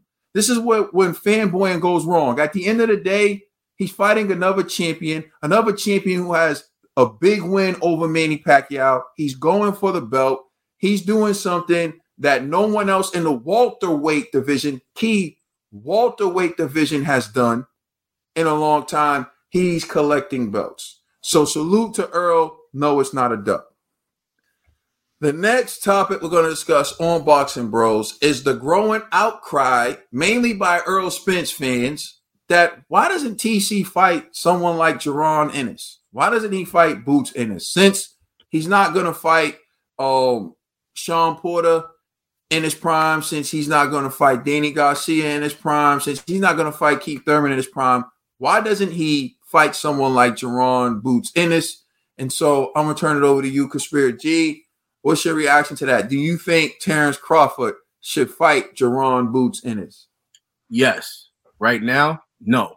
And the reason why is because, all right, what happened in the heavyweight division, I feel like it happened in any division.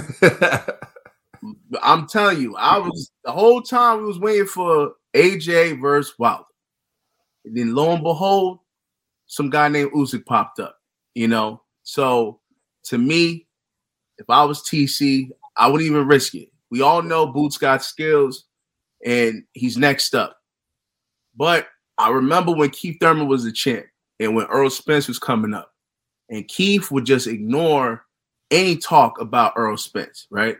He was like, yo, he's a nobody, like he has to earn, what did he say? He said something about along the line, I'm paraphrasing, but, he had to earn his way to fighting Keith Thurman, right? And at first you go like, that's a sucker move, this and that. But when you think about it, it's like rightfully so, it's a prize fighting. So, why should TC like give a helping hand to Boots? I don't see how that makes sense for TC. At this point in TC's career, he just wants to fight champions or even former champions because that's what's going to generate money for him. Boots, although in the boxing world he's known, to casuals he's not. So TC will take a short going backwards trying to fight Boots Ennis right now. So I just feel like TC, just wait for one of the big names to pop up. I wouldn't even risk it because if you lose, then now people may not even want to see you versus Spence. Now people want to see Spence versus Boots. So I don't know. To me, it's a gamble that I don't think he needs right now. So I would advise TC, just wait until a big name pops up and you take that fight. Don't risk it with Boots Ennis because this dude could possibly beat you. And then now you left Bob for nothing. Don't try on them Boots. All right, $2 bill. To Terrence Crawford fight Jaron Ennis.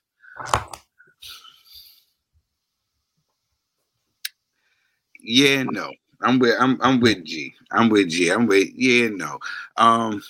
I would love to see that fight. But it's when we was coming up, right? We was coming up in the streets, right? We would say and we was doing dirt. We said the risk had to equal the reward. That's what we would say in the streets. And this risk is no reward. Boots is a problem. Boots would be a serious problem. And so, no, and I think we know from seeing y'all take a page from G. Y'all know I like TC, right? But if you look at his resume, you see he has been playing it safe. And I don't see that he would go do something out of the norm and challenge somebody like Boots. You know what I'm saying? I would see him challenge somebody like Conor Benn before he does Boots. You know? But TC has to do something to help his resume, because that's what's gonna come down to at the end. This is people are gonna start questioning it. We all know that he's a great fighter, and he's shown that he's a great fighter against the people that they put in front of him. But there's gonna come a time where people are gonna start talking about his resume. And I think it would help him if he can put some good, solid names on that resume. Because that's the only way that's going to help him with negotiations. Because what Earl is doing is he's leading in as far as within, especially if he can grab this other belt. When it goes time to sit down at that table, who do you think is going to have more leverage? Who do you think is going to be in the driver's seat for the 60-40? Maybe even a little more. So I think he definitely need to do some soul searching, because TC, he has to fight somebody. He has to fight somebody. And if he does fight Boots, he will gain a whole bunch of respect. I know a lot of boxing casuals might not know who Boots is, but from the boxing world, the boxing public, he will get a lot of respect. And then the casuals will catch on later. You know? They already on him. It's the diehard like boxing people who be like, I don't know, man. His resume is kind of weak, but his fans, they already on him. So I think there'll be if he can TC got to do something for that resume. That's basically what he got. He got to do something for that resume. But this is boxing. You know what I'm saying? It's all the risks, no rewards with fighting a guy like Boots, because Boots is a problem. And he can punch. All right, TVE. Now I think TC should just look at his offers right now and not fight Jaron Ennis. See what money, what contracts he can get out here before he go get into any fights. And honestly, I think he should just wait out. Get a little tune-up before he fight fight Spence. Fight the same time. Spence fights Ugas, fight a week before, a week after, and then get in talks about setting that up, making that happen. Sorry about that, y'all. But I don't think he should be going into the danger zone with fighting other fighters that puts TC at risk of losing his belt and losing the opportunity against Spence. So yeah, I just think he should just worry about other things. He has other things to worry about than Jaron Ennis. To answer the question directly, no. I don't think he should fight Jaron Boots Ennis, especially if he's trying to prove something to Earl Spence fans, because it's not going to work. Because if he wins, people are going to say, you still can't beat Earl. And if he loses, everyone's going to be like, well, imagine what Earl would have done to him. I hate that argument. Like, it gets on my nerves. This is like the fanboy new thing is to put a barrier in between them. We'll fight this person and then fight that person.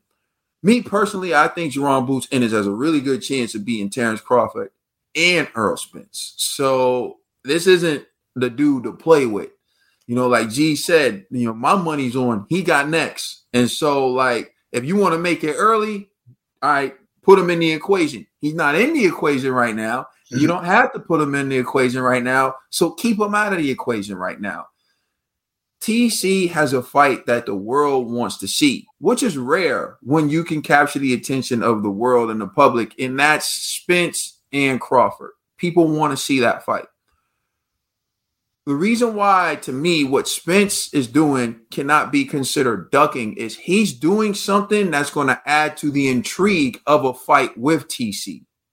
And that's he's trying to collect the WBA belt so that if they fought one another, it would be for undisputed. You can't tell me that fight doesn't get bigger if it's undisputed. It definitely does. And it definitely finally makes an heir to Floyd Mayweather, because you would have the undefeated Errol Spence Jr. versus the undefeated Terrence Crawford for undisputed. Now, when you look at it that way, realistically, there's no dispute that the winner of this fight is the guy at welterweight, is the heir to Floyd Money Mayweather, right? And for TC's troubles, all he had to do was beat a Jeff Horn, who was gifted the belt anyway. And Earl had to beat Kell Brook, Sean Porter, and Yordenis Ugas. So if you're going to be fair about it, when you come to the table and negotiate splits, to me, what TC just needs to do is humble himself and take 40. If that's even what he deserves, because depending on how that fight happens with Ugas, let's say Errol Spence goes in there and dominates Ugas, completely blows him out. 60-40 may be too much. He may be giving away too much in that split. But from my point of view, if you're an Errol Spence fan, telling him to fight Jaron Ennis, that does nothing. If anything, that's a possible threat to what we want to see.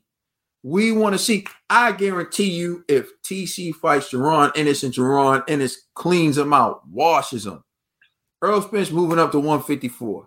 He gonna say, Jaron, you can have it. All those belts are vacant. Jaron, it's the Jaron cleanup era. That's not what we want. We actually want to see Crawford fight Spence. We actually want to see that. So to me, for Crawford's next fight, I don't know when Crawford's trying to get back in the ring. I know Thurman's fighting Barrios, whatever. He's fighting him, on pay-per-view, which it shouldn't be. But if Thurman beats him, then I think TC should fight him. And if he's looking for a fight, or if he wants to immediately go into the fight with Errol Spence, they're finalizing that fight between Spence and Ugas. So I'm assuming TC is going to be able to have another fight in between his fight with Porter. I would love to see him fight, say, a Keith Thurman, or fight someone of that caliber. If Danny Garcia want to get in there, fight a Danny Garcia, fight someone of that caliber, and then get in there with Errol Spence for undisputed. I would love to see that. I don't need him to risk it. I don't need TC to prove to me that he can beat Jaron Ennis. It doesn't matter to me. The only thing that matters to me is that they make the fight with Errol Spence. And I think, TC has to take a look in the mirror and be like, yo, I'm going to give this man 60.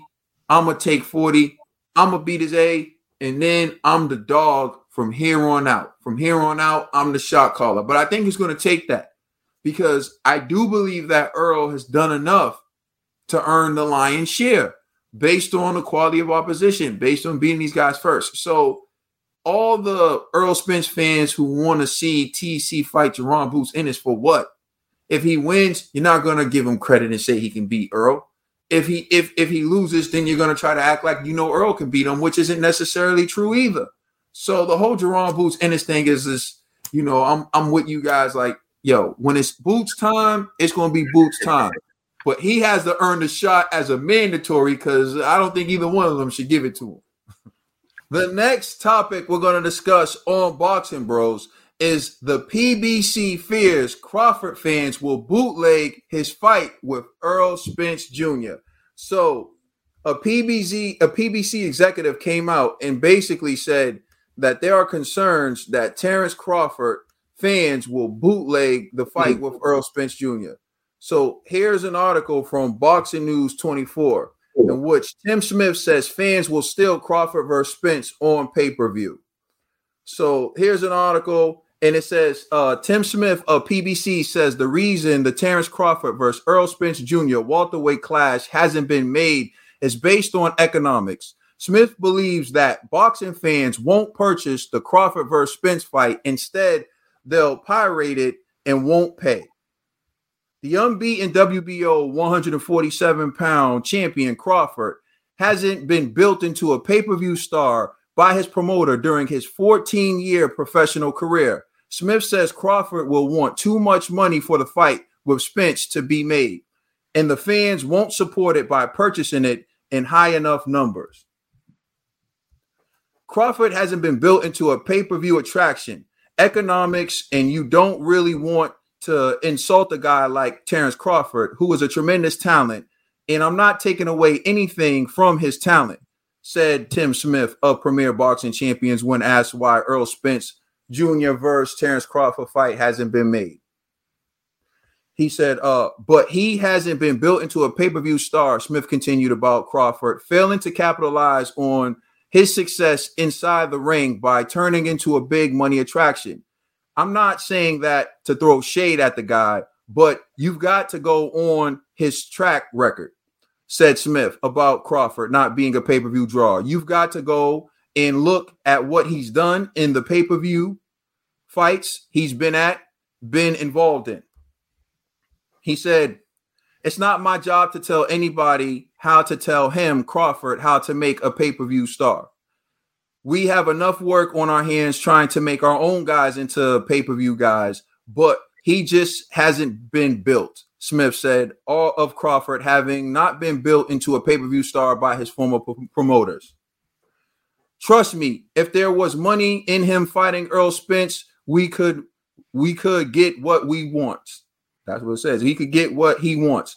And Errol Spence could get what he wants. That fight would get made, but you don't want to insult the guy, Smith said of Crawford. So there you go. And here's some of the reasons why Crawford isn't a pay-per-view attraction. It says Crawford is a southpaw, counterpuncher, lack of combination punching, too focused on defense, shy/reserved personality, and not comfortable trash talking. So basically, those are some of the reasons why Tim Smith, an exec for PBC, is saying that Terrence Crawford and Errol Spence Jr. hasn't been made because they fear that the fans will bootleg the fight. I'm going to turn it over to you, Trill Dollar Bill. What's your reaction to that? The TBE isn't even a Crawford fan.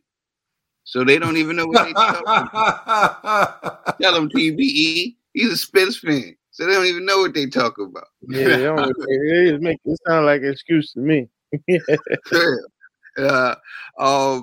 Now, what I've said, PBC, they're funny. It's funny. They pulled a G. Like, hey, we like him. We like him. He's just wet. He can't sell no pay-per-views, but he got talent. You know what I mean? We like him.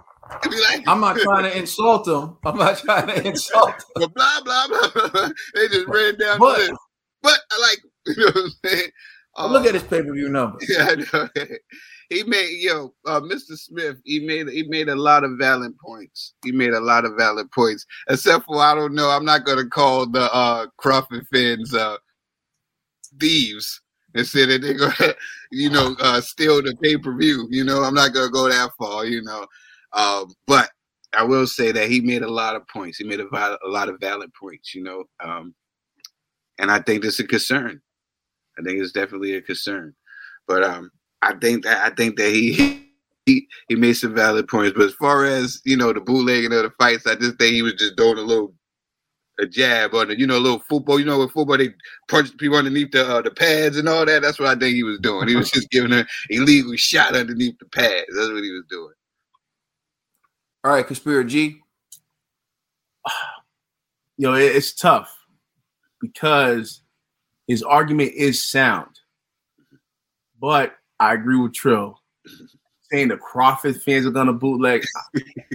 Now you're reaching, But however, he's not the first person to say that this fight isn't profitable. Bob said this a couple of months ago. And so I have to believe that there's something that the average viewer is not considering, They're probably considering marketing dollars and everything else and networks and how they want their money. And they're probably doing the calculations and they're just like, it's too risky, And it doesn't help that Crawford's a nice guy. He doesn't really talk trash. He doesn't really promote himself. He stays in, is it Kansas? Nebraska. Nebraska. He stays in the Midwest, secluded with his family. It's hard to sell a guy like that, man.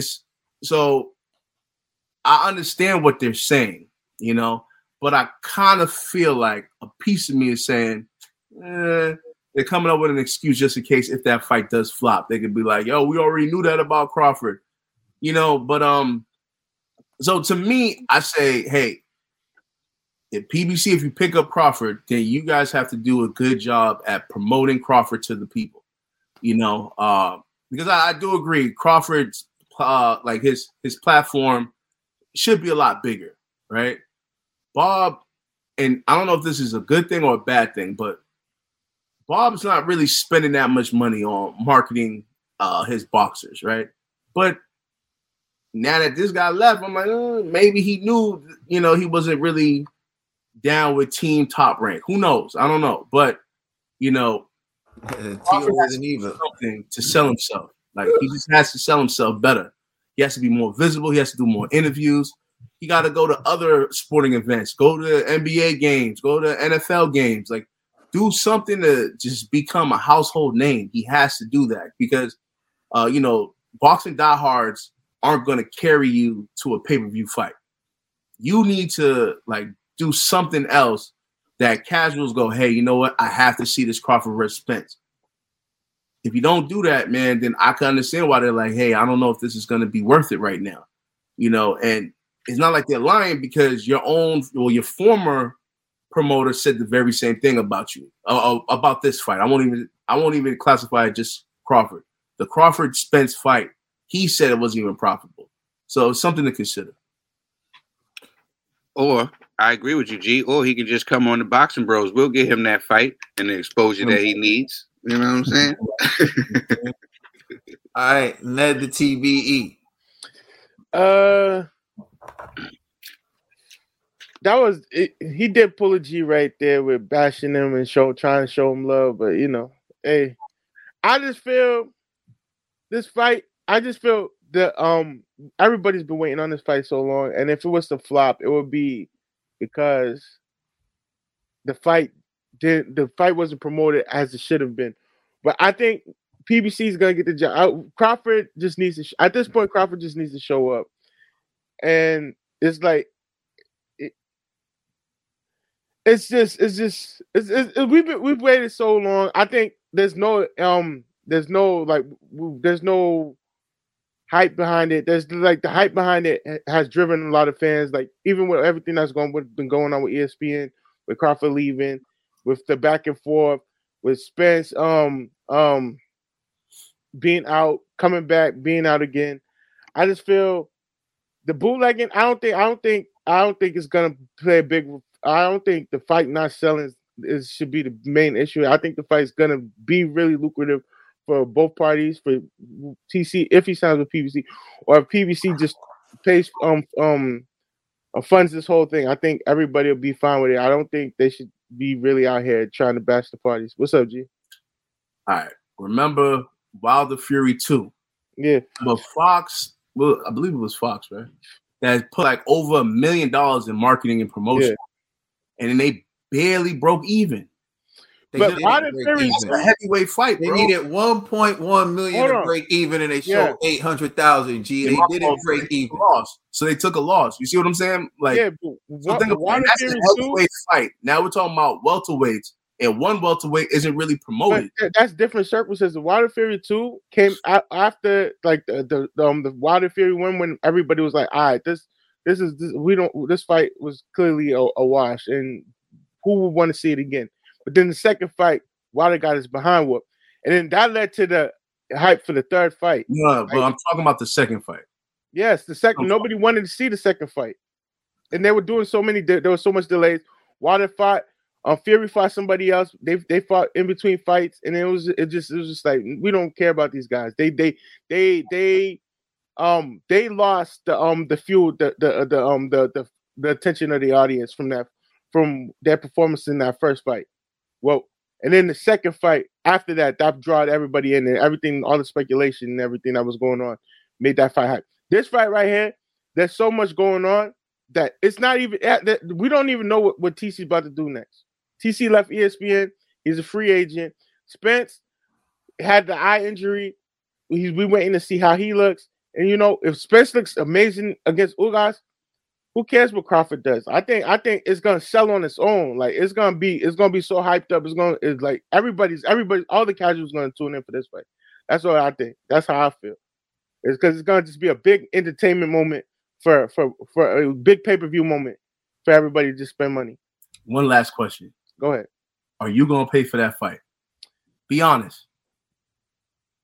I'm gonna pay for the food at G's crib. That's good enough. That's good enough. There we go. I guess. All right. Yo, stop the cap. So nobody bootlegged Wilder Fury? 1, 2, and 3? Nobody bootlegged it? A lot of people did. That's what I'm saying. I remember at one point that was Wilder's fans' argument was like his fans were the biggest bootleggers. Like his fights were the most bootlegged. Remember that? It was like, yeah, he only did like 200,000 pay-per-view buys, but 10 million people bootlegged it. Yo, newsflash, Mr. Smith, every fight is getting bootlegged. But rather than worrying about people bootlegging Spence versus Crawford, you need to be worried about people bootlegging Luis Ortiz versus Charles Martin. You need to be worried about people bootlegging Keith Thurman versus Mario Barrios. That's what you need to be worried about, people bootlegging, because those fights should never have been on pay-per-view. But this fight right here, people are going to watch it. The type of numbers it would do, I honestly have no idea. What I can tell you is this: the fights that tend to do well have, each fighter has their side of fans who have argued so much about who they think would win that they're actually like emotionally invested in the outcome. They're actually like involved in the outcome of the fight. So I'll give you an example. Floyd Mayweather versus Manny Pacquiao. Although I love Pacquiao and Trill loves Pacquiao, whenever we would be approached about who we think would win, I'd say I think Floyd would win. Trill said I think Floyd would win. And the Pacquiao fan would snap on us. Like, just snap on us. Like, oh, blah, blah, blah, blah, going in. I'm like, yo, I like the Pac-Man. I just think it's a difficult matchup for him to overcome for XYZ. It was almost deeper than boxing with them. I'm talking X's and O's of the sport, and they're going in about a bunch of other things. And I'm like, I love all those things about Manny too. I just think he's not going to be able to throw combinations against Floyd because of his slick athleticism, counterpunching, and reflexes. Oh, Manny Pacquiao has reflexes too. Never said he didn't. I'm just giving you my opinion. And it just became Pacquiao's fans versus Floyd's fans. And it just became like a movement. Either your team Pac or your team Floyd, and they can't get along until the fight's over, right? Deontay Wilder, Anthony Joshua. Although we've never seen that fight's still big to this day because everyone had their arguments, and it was like, oh, Wilder would spark him out. No, Joshua would beat him. And this Wilder-Joshua argument, you had two sides. You had people on two sides involved in these heated arguments to the point where it's you become emotionally invested in that fight. Errol Spence and Terrence Crawford is the same thing. You have Errol Spence fans and you have Terrence Crawford fans, and they're all so passionate about their fight. And like every fight to them that Crawford has is about Errol Spence. And every fight that Errol Spence has is about Terrence Crawford. To me, it's just about boxing, but I get caught in the cross because if I say something critical about TC, oh, but he'll kill Errol Spence. I don't give a damn. Right? If I say something critical about Errol Spence, but Terrence Crawford, whatever, I don't give a damn. That's not what I'm doing. I'm simply talking about my opinion on the fight. So, like, I think these mega fights are about how much people are invested, like emotionally invested in the fight. Also, if you're someone like Canelo, people are invested because half the people love you and half the people prey on your downfall. Like Floyd. If you're Floyd, half the people love you, half the people pray on your downfall. So when Floyd walks into arena, half of the people are yelling, oh, work's easy work, hard work, dedication. And half the people jump up when someone even gets close to landing a punch on Floyd. So it's about, do you invoke feelings in a person? That's why Adrian Broner still is relevant because people seen him lose, but people never really seen him knocked out. Like people never seen him flatlined on the floor. And so until that happens, every time he's involved in a fight, people are always going to watch it because they want to see someone knock out AB because they don't like him or they dislike him. Rolly, Romero. If you can put feelings in the viewer, then you can sell. So I believe that fight will sell.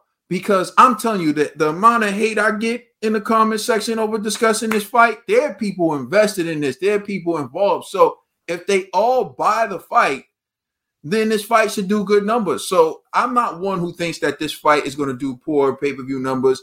I think it's disgraceful to try to say people are going to bootleg the fight because people bootleg every fight. The question is, stop worrying about how many people are going to bootleg and start trying to worry about how many people are actually buy the fight. Give people a reason to buy the fight, you know? And if you feel like Crawford isn't a big enough star and you know you need him to be, what you mean it's not my business to tell him?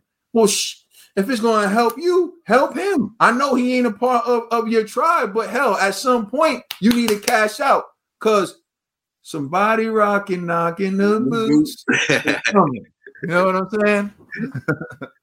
The next topic we're going to discuss on Boxing Bros is a statement made by Mauricio Sulaiman, which is basically Kambosos is undisputed and Haney is a Pride champion. Now, this isn't new. Most people discuss this, but given us, we don't get around to it. And we had our award show. If you haven't checked it out, check out the Boxing Bros award show. It's dope. We give out awards for 2021. But we're going to react to this video now. And here's what Mauricio Sulaiman had to say about the WBC championship in the lightweight division. We regard Kambosos as truly undisputed, as Devin Haney has the WBC lightweight title. Yes, Devin Haney is the WBC lightweight title. He's a Pride WBC champion. He has grown into being a tremendous champion. He defeated Gamboa, defeated Linares, just had a great outing with Jojo Diaz. Sorry, man, I missed it.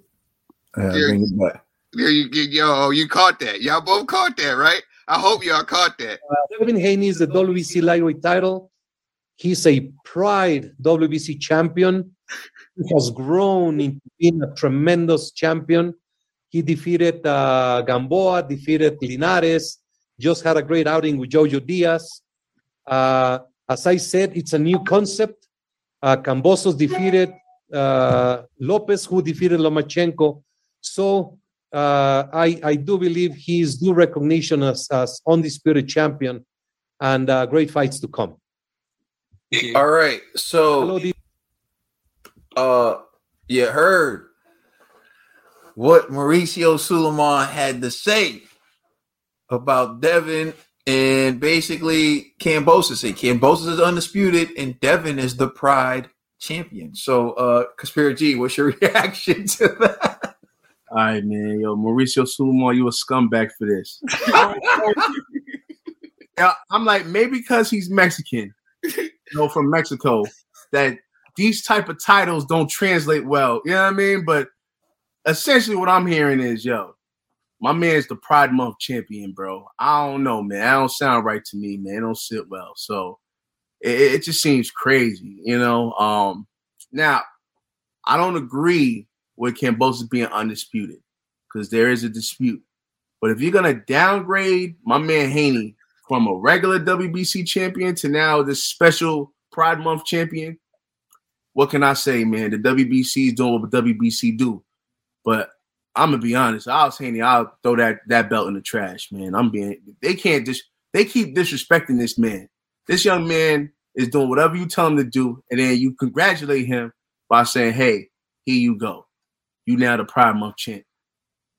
I don't know, man. This is getting crazy. Man. With all due respect, and I like to consider myself a progressive guy, but this is too much. Yeah, I don't know, man. It's too much. So. Haney, man, get rid of that belt, man. They clearly don't respect you. You already seen what they done did to Dillian White. Now they playing games with you, man. So I don't know, man. If you want to be the Pride champion, Godspeed, God bless. But I don't know, man. This is just outrageous. Mauricio Sulaiman he ceases to amaze me, man. Every time he does an interview, he says something else that's outrageous and ridiculous. Yeah, which brings me to the next point. The World Bros Commission have decided that we are going to make G the Pride Punch-Off champion. Right. The same guy leave boxing bros. You know what I'm saying? Trill Dollar Bill, what's your reaction? Oh man, Mauricio Suleiman. Yeah, we be crooks, we be cheats. Now it's we be Casanovas. I see what you're doing, player. I see what you're doing, player. You're trying to do, the player mind trick going. You know what I'm saying? And he couldn't even keep a straight face when he said it. You see it, right? As soon as he said, and Devin Hanley is the Pride champion, his whole face changed. He started naming up with a smirk on his face. He couldn't even contain it because he knew he was saying a whole bunch of crap. He was doing it so smoothly too. He was trying to play him like, yeah, baby, you know what I'm saying? I know I didn't see you on Valentine's Day, but you got me the day after, baby. You got me the day after. You know what I'm saying? He's basically just playing them. But Trill, you know what the day after Valentine's Day is called? Half off chocolates. Exactly. Side piece is side piece. And that's what he's treating Devin Haney like. And he's doing it smoothly too. That's why I said we be Casanovas. And champion. I'm proud that you're my fake champion. Yeah, you know what I'm saying? And naming off his accomplishments too while he was doing it. You know what I'm saying? He's special. He know how to do it. And look, if Devin Haney's gonna pay for those sanctioning fees for those Pride belts, why not? You know what I'm saying? Why not? So look, you're only gonna do like for ladies. Look, a man's only gonna allow do what you allow. So Devin, Mauricio Suleiman. That was Mauricio, right? That was a Mauricio. Devin, Mauricio is only gonna allow what you allow him to do. You need to stand up for yourself, Devin. You know what I'm saying? Have some pride in yourself. Like Rolly said, don't have Rolly start talking. He gave me TVE off chocolate package. Here's his belt. You know what I'm saying? Man, Mauricio's he's that was the most disrespectful backhanded compliment I've seen. Oh man, you're gonna say he's a champion. He's a Pride champion, and that just to discredit your man, you send him a belt. Now you want to downgrade his belt, and I see all the belts you have in your crib, man. So you just handing them out like Oprah. Like Oprah Winfrey, man, it's crazy. He needs to be stopped. That's hilarious, TV. Because you look at his bag, he had the belt. Hey, you want one of these? We want Pride. Pick one. Oh man, this is unfortunately crazy. We can't give you the rainbow because the UK got that belt, but we got you something better. You know what I mean? It's crazy. Oh man, but Devin, you gotta stand like Trill said. You gotta stand up for yourself, man. If it ain't fighting Kambosos next, man, you might as well throw that belt in the trash. Because there's no way you should be letting them play around with your name like this. And you should see Walker next time you see Mauricio, you should let him know you need to put some respect on your name, man. Because right now they playing with you, they toying with you a lot. Listen, fix your face. Like Trill pointed out, what he did was he dissed Haney, but made it seem like a compliment. I don't know, like if you peeped that. He basically said he's a Pride champion. He's starting to grow, meaning like he's just now becoming like a championship caliber fighter. So he's just now starting to grow. He fought Gamboa, he fought Jorge Linares, and he just had a good fight with Jojo Diaz. Then he goes over to Kambosos and says he just beat Teofimo Lopez, who beat Vasily Lomachenko. So, yes, he is undisputed. Look at the different ways in which he spoke about both guys. With Haney, it's like he's growing, he's pride, he's on the way. But he spoke about Kambosos as like he is indefinitely, without a doubt, the guy. You see the difference? That's why I'm trying to tell people it's like the perception of what actually is and what they tell you. They told you was going to be the champion, but like you have Eddie Hearn running around saying Devin Haney's the WBC champion. Devin Haney's the WBC champion. That's because he's his promoter. But he's running around saying Devin Haney's the real WBC champion. But when the president of the WBC was asked about you, he said you are a pride champion. Like to make you feel good. Because he wanted to let Vasily Lomachenko fight Teofimo Lopez. So to make you feel good, made you a champion so that good fights can happen. That's all of what he just said in that sentence. That's basically what he was saying. He's like, yeah, you my lady. You my lady. But you don't see her on Valentine's Day. People don't understand. It's the level of disrespect in what he said, but the way he made it come off is really like player. He really said, like, I'm trying to make the good fights. Devin was in the way. I gave him a belt and let the good fights happen. And there are plenty more good fights on the way. We normally don't do this. But now that we broke this down for you, and you know the strategy that Mauricio Suleiman is using, we are going to play that video again. So you can actually hear what he's saying. And now it's going to sound different to you. Now you're going to be like, and I'm so mad, bro, because we should have nominated him for Player of the Year. We don't got that award. We didn't make that award.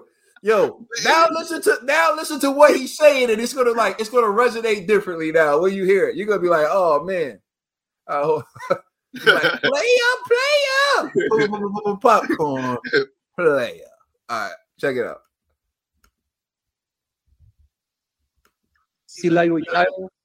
He's a pride WBC champion. He has grown into being a tremendous champion. He defeated Gamboa, defeated Linares, just had a great outing with Jojo Diaz. As I said, it's a new concept. Kambosos defeated Lopez, who defeated Lomachenko. So I do believe he's due recognition as undisputed champion, and great fights to come. Thank you. Hey, salute, man. Respect to the Pride champion. This guy. Shout out to the players. The last topic we're going to discuss on Boxing Bros is our reaction to Luis Ortiz stopping Charles Martin in their pay-per-view extravaganza. I'm going to turn it over to Trill Dollar Bill. What was your reaction? My reaction was this. Anybody want pizza bites? Yeah, I want some pizza bites. You know what I'm saying? That's basically was my reaction when I seen that.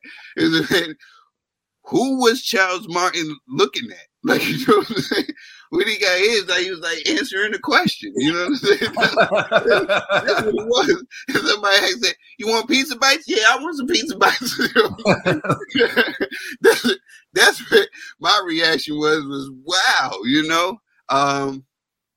I didn't expect that. I didn't expect that. I expected to be not entertaining. There was some funny moments during that during that fight. Look, shout out to Jack Johnson's sparring partner, Luis Ortiz. You know, he showed he still got something left. You know, he still showed that he got something left, man. And that, you know, he's still a name. He's still a name to be reckoned with. And Charles Martin. That was bad. You became a meme, my brother. You became a meme. But you did well. You did well. You was able to put him down. You did well. You just didn't. My brother Kid mentioned you didn't hop on him when you had the opportunity. You kind of let the opportunity pass, and this is what happened. You got punched into another place, you know. So, but all in all, it was good. I didn't expect that. I didn't expect that at all.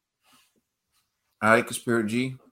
Yeah, this fight was tough because nobody's looking at either gentleman.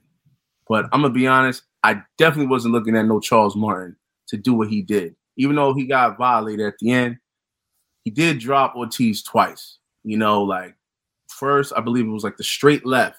He caught him like somewhere like behind the ear area, but he dropped him. And then he hit him with a jab and dropped Ortiz again. You know, but I will say this though, Trill, but when he did drop Ortiz the first time, he did try to go for the kill. He was just missing, you know? So, like, he was swinging, just Ortiz was just bobbing and weaving all of them. So, it's weird, but then it makes me look at Ortiz a certain way. Because after this, even though it was a victory, man, he took a lot of punishment. And he wasn't as fluid in the ring as he normally is. So, I kind of feel like Ortiz is kind of on his way out, you know? Now, Ortiz, he did catch Homeboy. It was like an overhand left, and it connected. And then, you know, that's when Charles Martin just started seeing the sky and was just in La La Land, you know. But prior to that, man, it was a close competitive fight, you know. So either Charles Martin is better than what we thought he was, or Ortiz just isn't as good as we thought he was, you know. And I don't know. It was a good fight, though. Was it worth pay-per-view? No. But nonetheless, it still was entertaining. Both gentlemen, you know, hit the floor. So kudos to them for making an entertaining fight.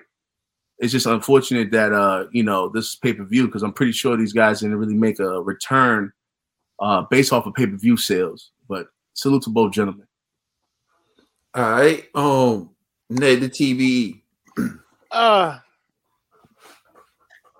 That was a crazy, like, it was a crazy fight, and I feel for both of these gentlemen because even though I feel like both of them are washed up, they shouldn't have had endured this type of punishment.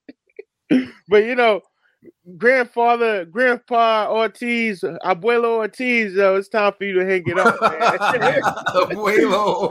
I know, you know, he did one of the impressive moments from that night. He did not, I don't know where he said Charles Martin somewhere because he was frozen for like a good couple seconds right there. The ref should have just called it off. You know, Charles Martin did not know where he was when he got hit.